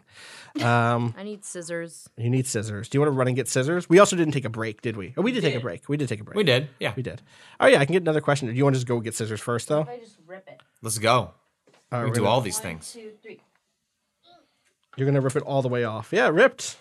Your shoes are fucked up, Natalie. Those are some old Converse. They have some old cons. Look, you want to see inside? It's all the way. No. How long have you had those shoes? High school. High So school. over 6 years. Mine would get like that in like a year. Really? I walk weird. I can't wear Converse anymore because I just destroy them. On like the Oh, si- Kato, are you like me where you're just constantly scraping the sides of your shoes against Yep. like the concrete and you just ruin your shoes? Yup. Like I trip all the time. I'm very clumsy. Like I'll just be walking my dog and just like I'm just going straight. There's nothing in front of me and just scrape. And it's like, well, I just took off 6 months of the life of that shoe because I can't just like put one foot in the fucking front of the other. Yep. the backs of my shoes. I drag my feet a lot, so the backs of my shoes will wear down pretty quickly. That makes sense. Shoe Talk is Welcome a to new Shoe Talk. podcast Shoe that Talk. we Oh, have we're launching a just- new podcast. We're launching one? We're launching a new podcast. God. This is my Patreon, Shoe Talk. Call it shoegaze, please. Shoe. Oh, good. I was That's listening to some really good. shoegaze music this morning. It's my new morning thing as I come in for these early meetings. Is like, let me just put on some fucking shoegaze and just throw it out. Sorry, I'm looking for one that I want to read. Are there any fun ones? I would love for there to be a fun one. I want a fun one. We just we should have like 2 separate documents. It's like, yo, we need a fun one. Like Yeah. just bring that Give me one a up. True. fucking fun one. We just got a question in from Natalie. She's a big fan of Waypoint. Didn't give us her last name. All right, I Interesting. got one. I got a fun one. I got a fun one. All right. This one comes in from Mo. Let's go to the leaderboard. Mo. Sorry, it's a Guts reference. Hot Guts reference. Good. Wow. Okay.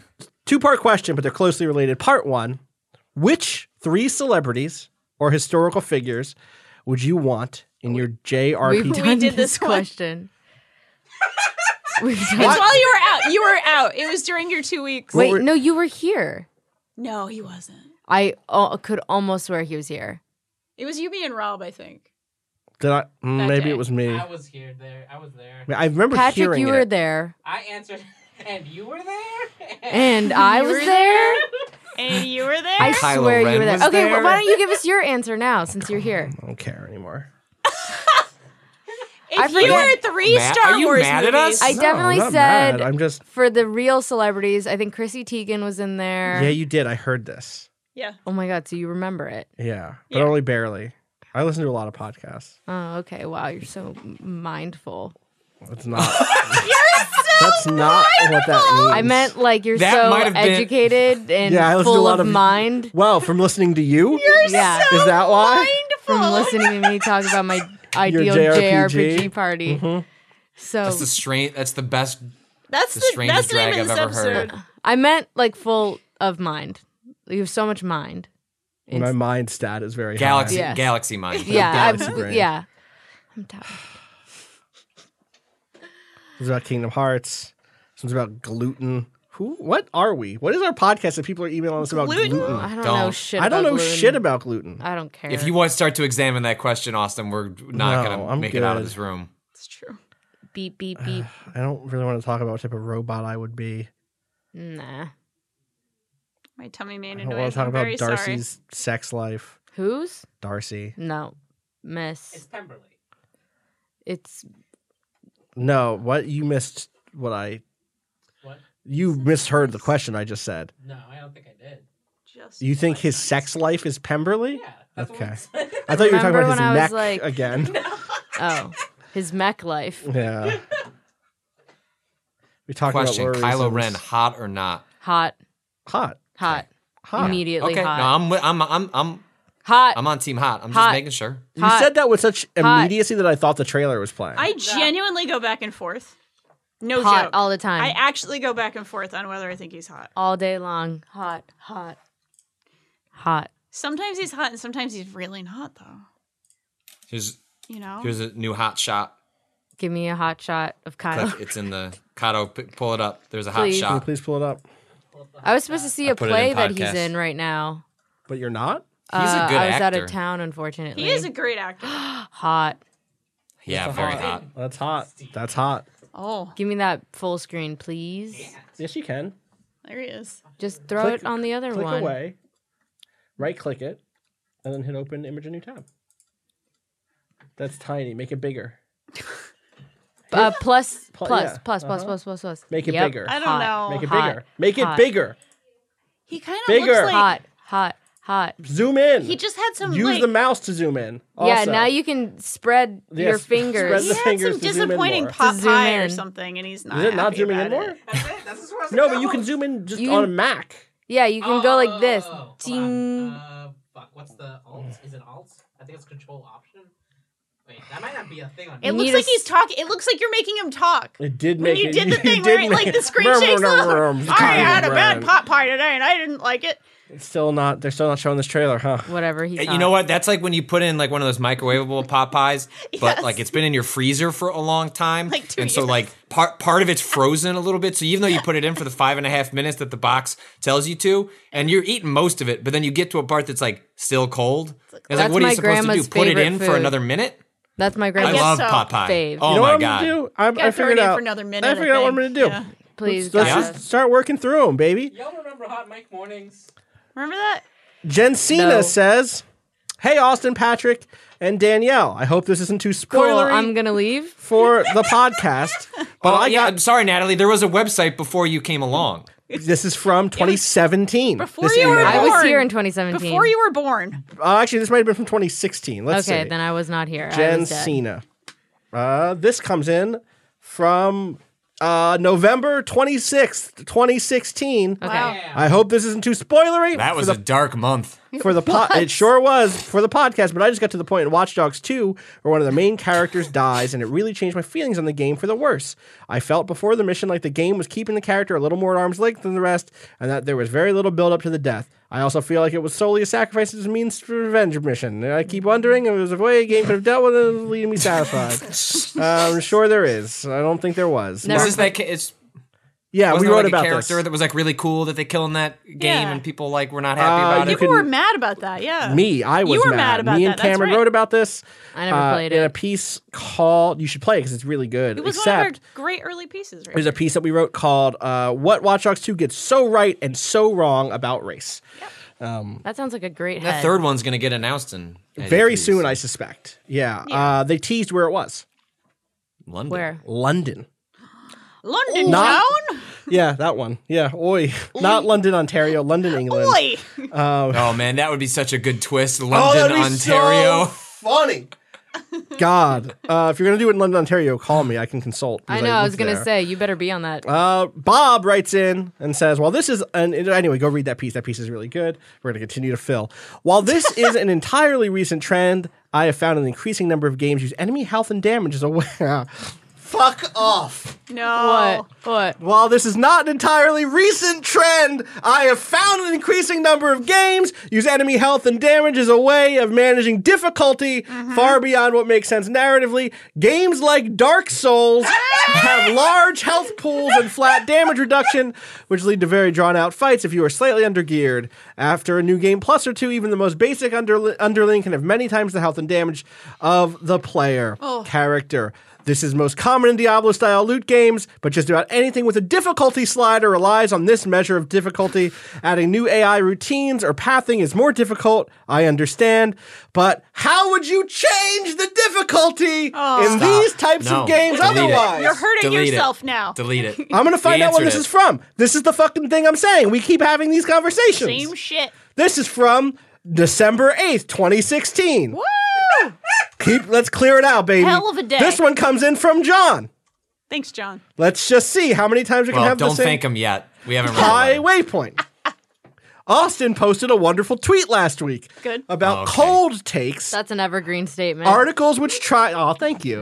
About cold takes. Articles which Wait, try. is that sleep? Wait. John's about to drag us for having a difficulty conversation no. again. Oh, fuck. Except, actually, I am. Past Austin is dragging us today. Austin posted a wonderful tweet last week about cold takes. Articles which try to dress up the same ideas pumped out for years as hot takes. Oh my God. I work in an analytical field with limited resources and people power shrinking a balance between refining and creating. I think it's Striking a balance? striking a balance. Yeah. Power With and limited people. limited resources and people power. I work in an analytical field with limited resources and people power, and striking a balance between refining and creating is a constant challenge. Is this something you consider in writing and curating content at Waypoint? When I look at how to present representation in games or the nature of how we play more broadly, do you think about the relationship between developing hot takes and refining and crafting existing ideas? Or how do you think about that? More irritatingly put, are warm takes a valuable middle ground between hot and cold takes, or are they on the level of cold takes? I'm very self-conscious that this will come off as a rebuttal to the original tweet because cold takes are so damn real and lazy. It just inspired a weird, concerning amount of introspection about me and my job and my hobbies. John. I only give cold takes. That's not true. Lukewarm pot pie takes. You wrote a review this week that was like a hot take, but it was not a hot take. It was a good take. Oh, thank you. When we say hot take, There's a difference between hot takes and good takes. Hot take is right? hot take, yeah. Well, hot take is popcorn. cynical, right? Yeah, hot take is a hot take is when people say. Well, I say cynical in the traffic sense of Yes. clickbait. Yes. Not that the attitude is cynical. It is like the motivation for doing so comes from a place that. Unpopular opinion, but everything you think sucks. Fucking- can we stop and everything those threads? you think is boring. And why are you such a baby? I'm online. I'm You are baby. online. I'm baby. Did you all do that thread or that? I need to do it. that- I'm going to not do it thread, right now. That poll. I didn't get good answers, so I'm not. Part saying of what mine were. the reason you get cyclical stuff with Soul specifically and the difficulty stuff is Natalie's fairly new to this discourse. It's still a valid, interesting discussion. It's a very to important have. discussion to have. We haven't solved it. Pretending that we had the discourse and then cool, we fixed it. Move we on to didn't. the next one. Totally. The reason it comes back is often a reflection of the lack of advancement that has happened. There are cynical SEO driven. You're just trying to anger people reasons that this happens. But the more high-minded, the more hopefully genuine interest in the discussion of games is the reason we're talking about this shit again is because there's still more shit to talk about. Yes. And it's the way we were, and if you look at the way we were talking about this with Dark Souls 2, Bloodborne, if you were to just kind of wrap all of those up as a previous version of this, there is a distinctly different way we are talking about it now versus then. Before it was just merely the game's hard, I'd like to play a less hard game. And now we're talking about it in terms of accessibility, different player experiences, different reasons that people play games. Those are fundamentally different ways of how we are talking about it that is reflective of what's changed in those years. And so the way we discuss something that seems as when we're saying easy mode is is actually reductive in a way that is not with the totality of what we're talking about. That is reflective of what's changed between then and now. And so revisiting that and understanding that distance is actually really important and interesting, brings new voices into the discussion. And that's my explanation for why actually it's not tired and that we revisit that stuff for a reason. That's your hot take. There. Real quick, also on that note, I just wanted to note that there's that meme going around now that is about it's the guy who's like, you only cheated yourself, blah blah blah blah blah. Can you tell me where that came from? So I can. Well, I mean, it came from someone harassing James Davenport, a writer for PC Gamer, who made a piece called "I Beat Sekiro's Final Boss with Cheats and I Feel Fine," which is a totally interesting piece and like good piece that weighed in on the difficulty conversation. And it's just like one of those things that got lost in the spread of the memes. I just wanted to take a second and be like, hey, that was one piece of thousands that went at James after writing this not hot take, this like piece, this reasoned article about what his experience was using cheats and like particular cheat tools on the PC playing through Sekiro. And I love the meme. It's a very funny meme. It's like, it's a long screed. It's a good copy pasta. It's a good copy pasta. It's been put into various formats that are all very funny. But real quick, fuck off people who harass that dude. Yes. 100%. Shout outs to PC Gamer. They do good work. I got my quiz results. Yeah, can I see your quiz results? Yeah. What's the name of this quiz? This is an internet meme that was going around. Welcome to Hot Mic. You're right. This is Hot Mic Mornings. We're just doing Hot Mic Mornings now. It was made on shindanmaker.com. Great. And it's called Personality Alignment. How stupid, horny, feral, clown, cursed, and baby are you? By Dabby Official. My stats are as follows. What did you put in Natalie? Or did you put in Natalie Watson? So that means all Natalies are this? Well, I guess I could put Natalie Watson. See, I feel like you got to get specific on these. I see motherfuckers putting there for just one name, and they're dodging a worse chart. All right. Natalie Watson. I say this because, wait, mine's different than it was the other. Oh, wait, are you putting in capital letters? No, I didn't. It's different. Oh, wow. Oh, well, fuck. But I like my lowercase better than my capital. Well, let me compare my capital to my lowercase. Again, this is personality. If you do a search for Shinden Maker, SHINDEN, Maker personality alignment, you will find this meme chart. All right, this is the best one. This is my capital. I hate all of mine. Okay, so let me go to my photos and swipe through. Save to photos. All right. Do you need links to everyone else on this podcast? Okay. Why are we? Oh, this so is the lowercase. worst podcast we've ever done. No matter what, I'm at least level 4 baby in all of my iterations. Wow, really? Yes. Oh my God. You're a level 4 baby on every iteration. On at least. Do I put in the full name or just this my is the first discussion name? we're having. You cannot. I disagree with people who just put in their first name It has to be full name. because that's just Patrick's. Okay. Yeah. You could decide whether or not upper or lowercase, but it is worth it to see the Oh, all right. Let me go back and uppercase it. Okay, so my lowercase, I'm level 5 baby, level 4 stupid, level 2 horny, am so level 1 cursed. feral, level 4 clown, and level 1 cursed.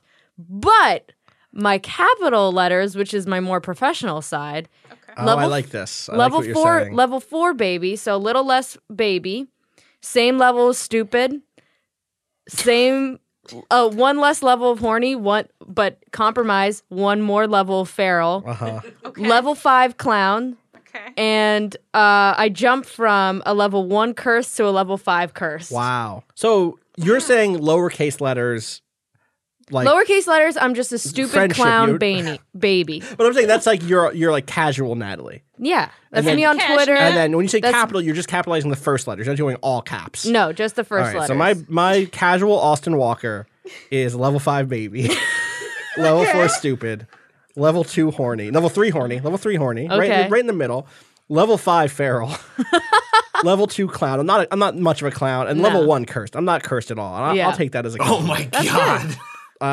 wow. Okay, Patrick just saw some shit, I think. And then This is your professional. my professional This is what you sign your level emails 2 with. Liz, I sign my emails. Austin Walker, editor in chief, Waypoint.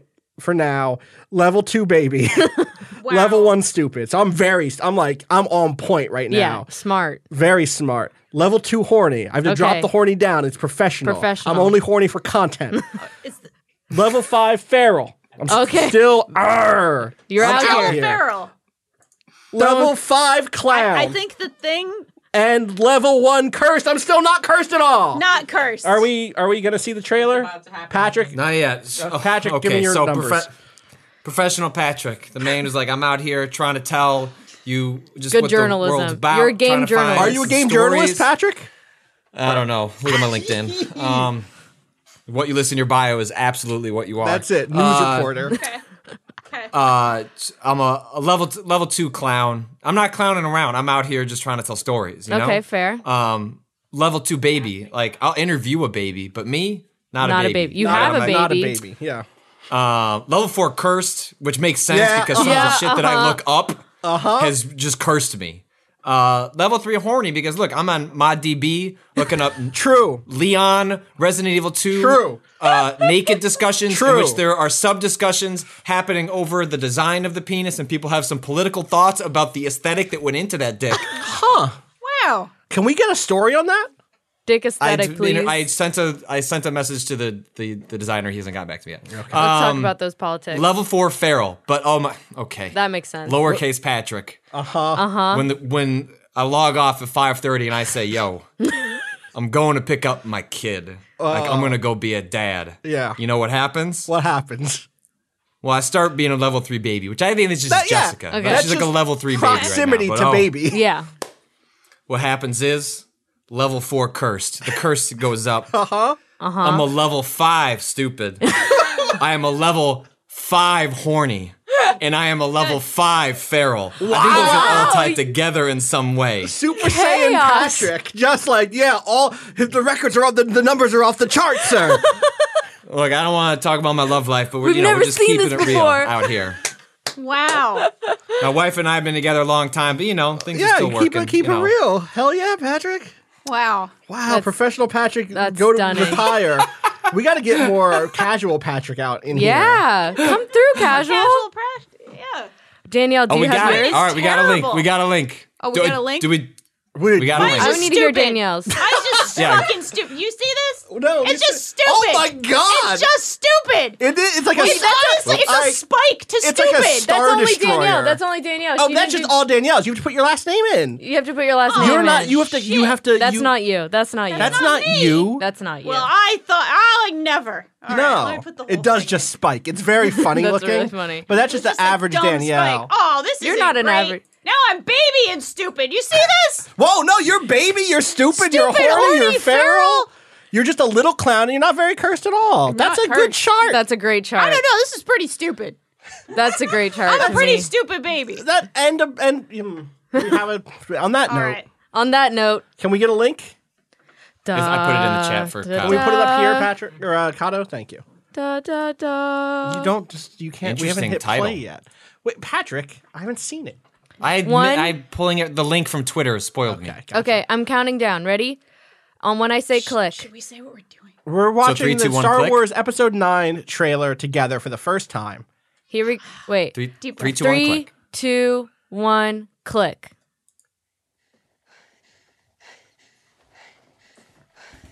Oh god. Is this breathing? It's breathing. It's breathing. It's asthma. Is she a runner now? She was always kind of an athlete and a runner, right? Sure. A scavenger. Got that new Under Armour Star Wars outfit. We've passed on all we know.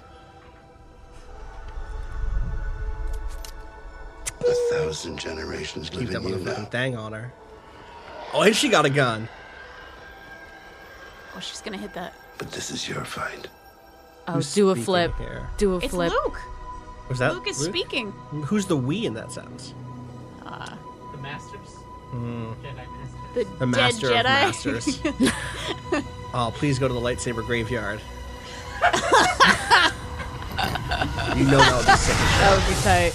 Do a flip. She's gonna cut it in half. She's gonna cut that shit in half. Right in half. Yo, get ready, Wait, man. is this- Kylo? Yeah, it's Is this her definitely- boyfriend? Yeah. Yes. Fuck him up. Fuck She him is up. a Working runner. together. What? Yo, what's good? I knew it. Yo, fuck a I called TIE it. I fighter. called the flip. You did call the flip. Oh, that's the Leia theme. It is. The motherfucker put red on okay. Oh my God, Lando! Boom, boom. Love some Pirates! Peter Vikes. We got The pirates. boyfriends were on those skiffs. Oh, Oh, Leia. fuck me up. Yeah, fuck me all the way up. No one's ever really gone. That's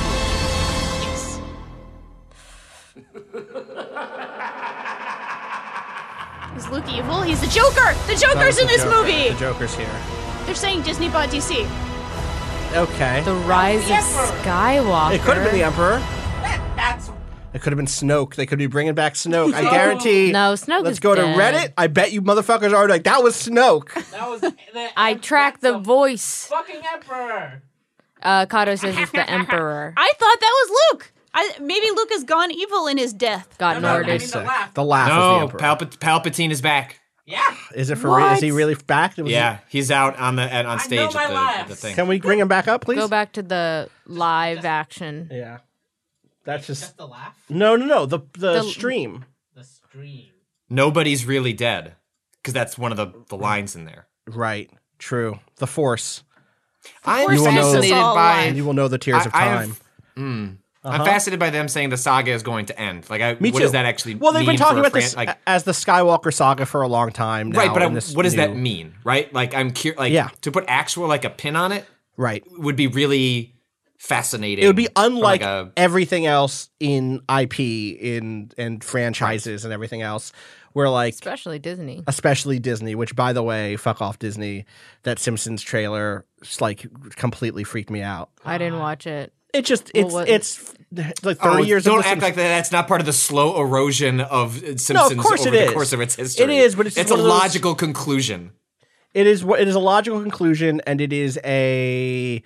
So for people who don't know, Disney last night announced Disney Plus, their new streaming service. Right. What's fucking wild is we could be on that service, and I have no idea. I have no clue. We might be. Right? I have no clue if we would ever, but we could. I can't wait to give them my $70 because those movies are expensive. Let me pay per month, please. My family needs those movies. Yeah. Please, yeah. my family. And it's like they announced I this saw that Simpsons was coming to that. because they bought Fox 20th Century Fox, right? What was the 21st now. 21st Century Fox, whatever, which is like all the entertainment stuff that Fox owned. And so there was just an announcement that was like, "Hey, our new corporate overlord," which is an old Simpsons joke, and it was Yeah. the Simpsons doing, "Hey, we all have to like Mickey Mouse and Disney now." And that was like, it's fine. I wasn't like offended by it or anything, but it was just one of those things that crystallized the degree to which Disney owns everything now. Pretty much. 40% or something ridiculous of entertainment properties, They like own major all of us. entertainment properties. That's wild. On top of that, on top of now, we have to think about like all of the jobs lost in this, which I think the estimate ended up being way higher than what the initial one was. Oh, right. They faced mass layoffs as well, right? Will result, according to Slash Film, will result in at least 4,000 jobs lost Oh, this God. merger. So Yikes. Jesus Lord. That's not great. Well, what do we think happens? Do you think, why is it the rise of Skywalker? Do you think she becomes Empress? no, I think, you think- what happened, She marries into the family. Kylo become good. And You're gonna get fucking They shouldn't. They can't flayed do on that. Twitter for saying that now. Why? Let them stay bad. Oh, the discourse is I'd let him say bad. The discourse. I know. Some people are just bad. I know. He can be bad. What if there is another Skywalker, Kato? Oh fuck. Yeah. God damn it! Not that again. Luke? Who's Mm-hmm. the Skywalker? Also, I don't know shit about Star Wars. Don't come for me. What about No, it's Jason not and even Skywalker, Jaina it's from a- the expanded universe? They finally show Anakin's, up. Brother and sister who are twins, who are basically just, Han There you Solo's split off again. Yeah. Yeah. I don't know. I feel like if they do the Kylo Ren an redemption interesting story, pull. that will be a very. It would suck. The response will be a lot. Yeah. I don't know that I want a redemption story. No. We've had this He hasn't discussion. earned What it. if he We redeems have- himself we the have way had this Darth Vader discussion- did this in discussion. dying and helping to get rid of somebody even worse. Where it's not really a true redemption, but it's like, okay, at least you did one thing that was good. Fucko. Asshole. Fucko. Yeah. Fucko. Classic Star Wars dialogue. Yeah. Fucko. What's up, Fucko Ren? Can Kylo Ren just be gay? Can we just do that? He'd still suck. I agree.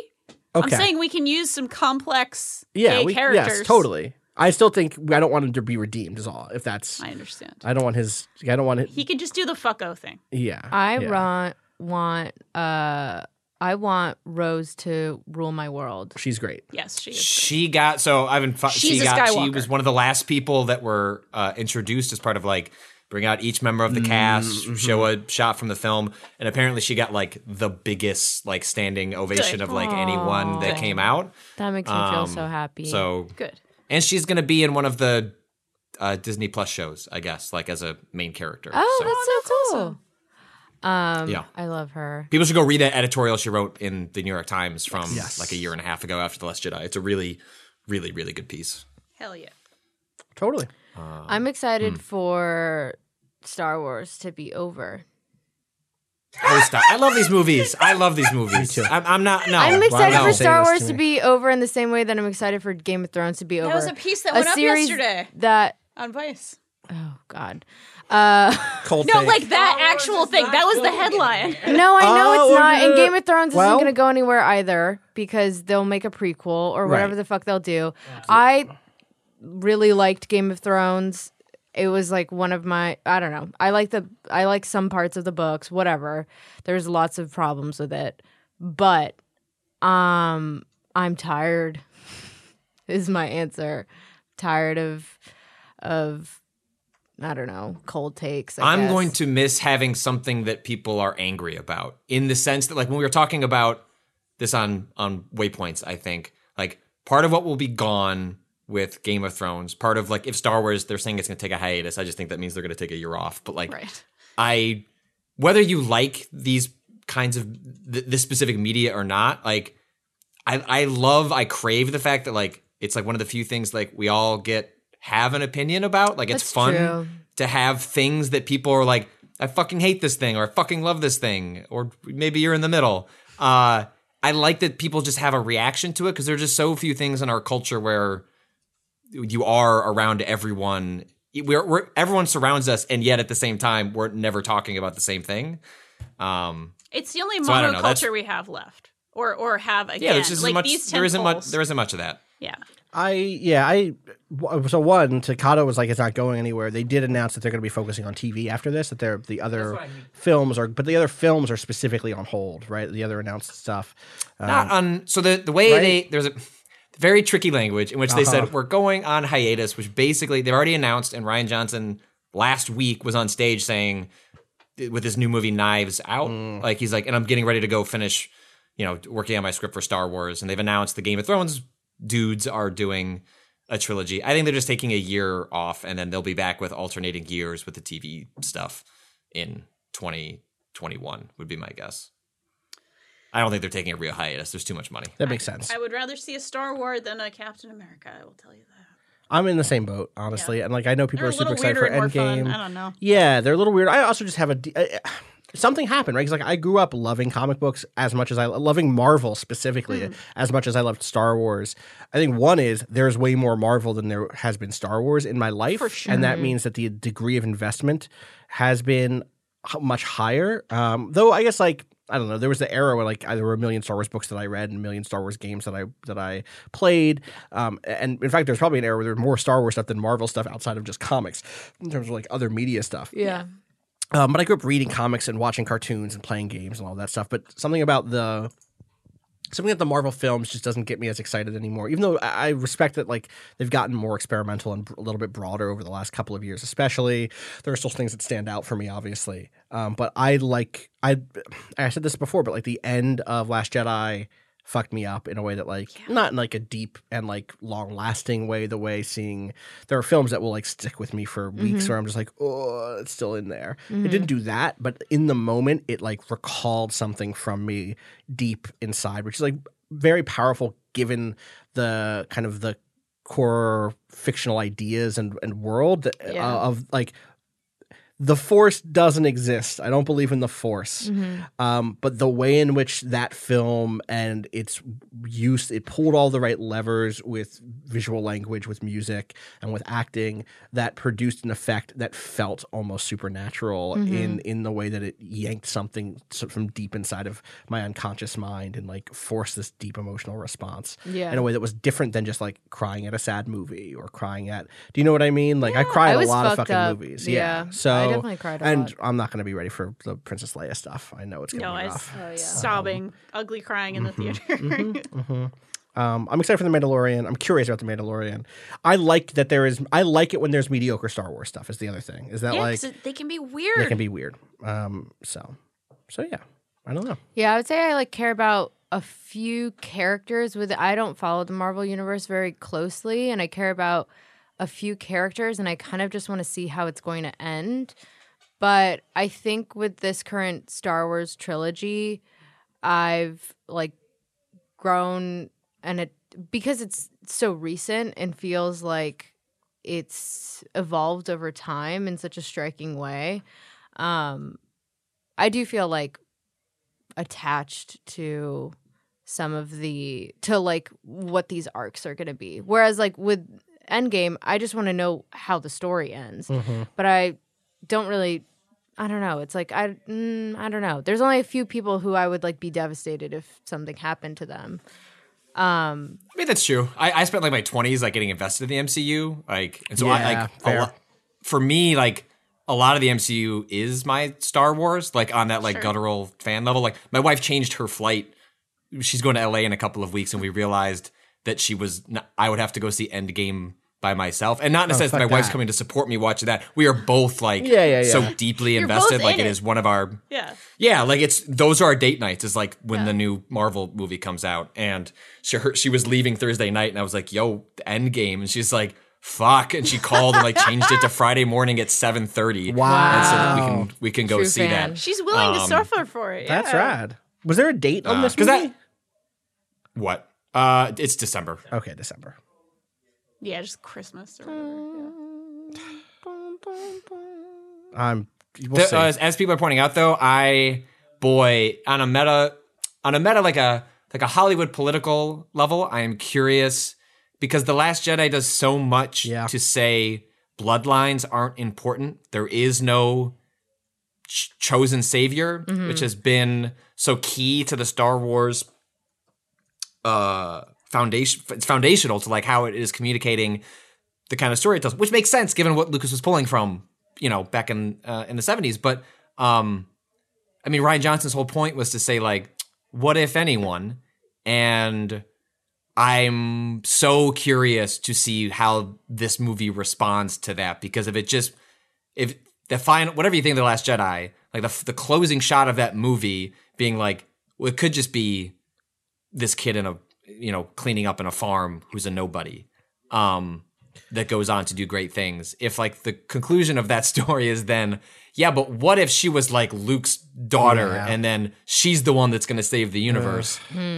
Like, I wouldn't put it past J.J. Abrams to do that, to do the fan servicey thing. I hope he doesn't, dude. I also hope that but I hope he doesn't. Yeah, I mean, like the fact that we see, like one of the best bits of Last Jedi is Kylo Ren like breaking the mask and moving past it to kind of become his own villain. So seeing him rebuild it is the most boring bullshit. But like, who knows? Unless it's responding to that, right? Like actually, he's a sad, pathetic fucking loser. He's super hot, but he's super like, hot. That's why they I just shouldn't get the don't. mask. Yeah. Most of the time. The version of this, if the thing that's going to happen no matter what, even if J.J. Abrams goes out and is like, I'm not like retconning stuff. I'm not trying to take things away from The Last Jedi. I'm not trying to readjust.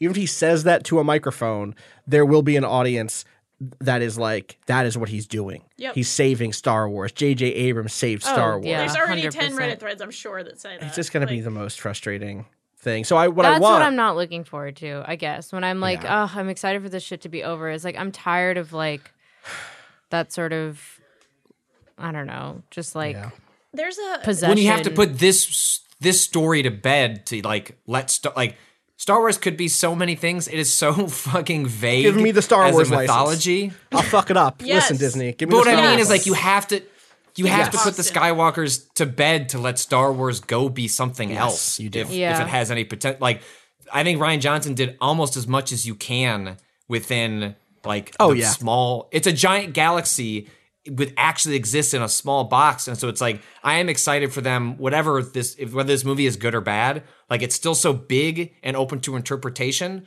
But unless you finally just like put a fucking stamp on like this arc, Star Wars can't go be something else and be the kind of weird that you could potentially do with it. Yeah.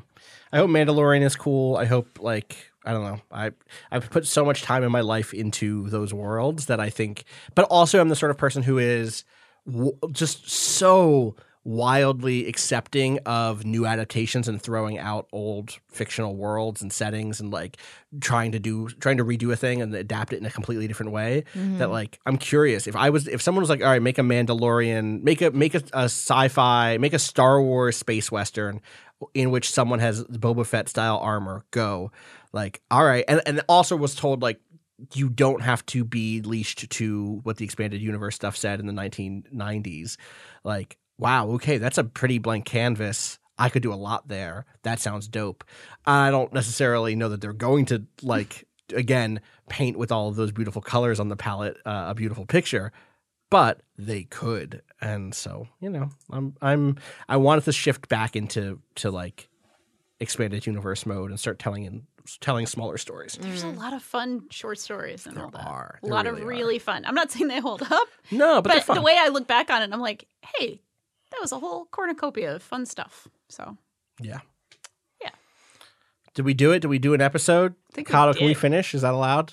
Yeah, Okay. What are you going to do with that whole section where we just spiraled? it's Trash. spiraled. All right, leave it in.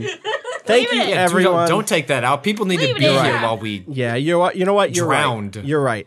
Thank you, everyone, for listening to us through this experience together. I am Austin Walker. You can find me on Twitter at Austin_Walker. And real quick, on May the 2nd through May the 3rd, we are doing is this the first time we're announcing this? Technically? Yes. We are announcing that we're going to do a follow-up to last year's Save Point stream. Called Save 2.0. Save Point 2.0, right? save point. Did you say? Oh, I see what you're saying. Save 2 point. Oh, you put the 2 in the middle and you split it. Save 2.0. Save point, but like with a 2.0 in the Yeah. middle of it. We are for 72 hours raising money for the Trans Lifeline, along with our incredible mods. We're going to split it 36 hours like last time. So starting at noon on May 2nd at twitch.tv/waypoint. I'm very excited for it. We have a lot of work to do to get things in order and to get ready to do it. We're all going to sleep well. Rob and Patrick have a hotel not too far from here. So very excited. Yeah. Stay tuned for programming. Stay tuned for programming. Where can people find you, Natalie? Being a what was I? A baby, a Stupid baby? I don't remember. Baby clown. A baby.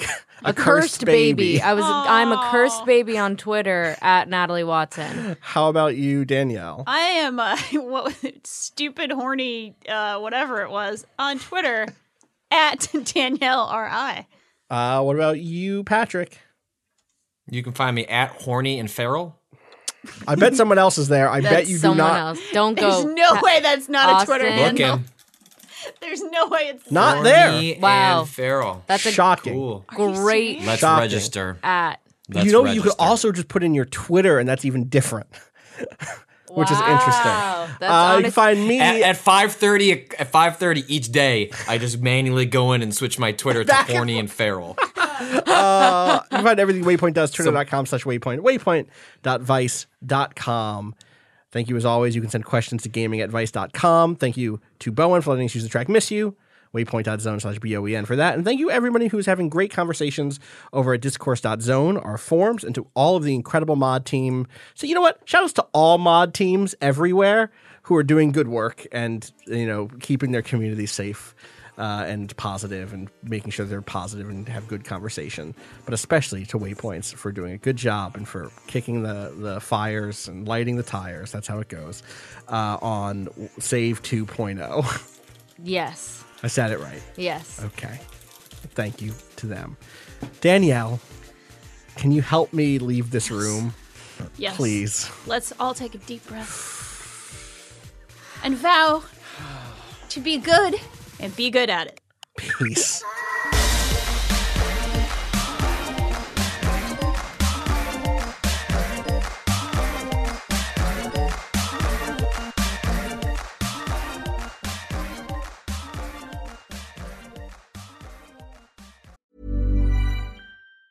Mom deserves the best, and there's no better place to shop for Mother's Day than Whole Foods Market. They're your destination for unbeatable savings, from premium gifts to show-stopping flowers and irresistible desserts. Start by saving 33% with Prime on all body care and candles. Then get a 15-stem bunch of tulips for just $9.99 each with Prime. Round out Mom's menu with festive rosé, irresistible berry chantilly cake, and more special treats. Come celebrate Mother's Day at Whole Foods Market.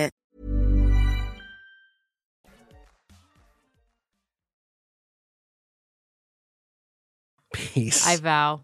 I do. I do. Cherish you. Oh no. My shoe's coming apart. You're back? Your shoe is coming apart? You should- Oh This whole no. thing came off. Oh my God. It really is actually coming apart. I need, You like, need scissors. Okay. We're recording. Ready for claps. We don't need to do that. Ain't no clapping. We don't need it there. That's your one clap. That one clap, it gets it picked up on all three mics. I mean, everything's synced. It's all good. Oh, see? You see that? What's the episode today? 229. Today's the happened. 12th, 11th, 12th. 12th. What's up? Headphones are off or? Are good. Yeah, Oh, I can't hear Patrick. Patrick. I haven't said anything. Oh, there he is. That's Can you why. put Patrick Yeah. up? Thanks. That's why. There's the problem right there. Hi, Pat. Hello. All right, I'm ready whenever. You have time? Okay. We don't. Oh yeah, we I do got need to do time. time We now. got to do that We do clap. have to do clap now. Okay. Still not another holiday, huh? Wow, No, 2 days. no. Is there a good quote today though? Let's see. The common man is not concerned about the passage of time. The man of talent is driven by it. Elon Musk. Schopenhauer, Elon Musk the third. Oh, Wow. Can't believe we just got Schopenhauer. owned by I know. Yeah. thanks. a fucking dead guy. Mm-hmm. Well, no, because we're driven by time, which means that we are men of talent, according to Arthur Schopenhauer. Yes, of course. That I don't motherfucker's feel dead. talented. You're just tired. I'm just All tired. right, we're gonna open on Natalie being exhausted. I think. All right, 9 seconds. 9 seconds. Thank you, please. Okay. There's a delay. We've learned Right. that there's a specific delay in this room. That's like a half second or so. That's frustrating. This room is delayed. Yeah. What can you do? What can you do? All right.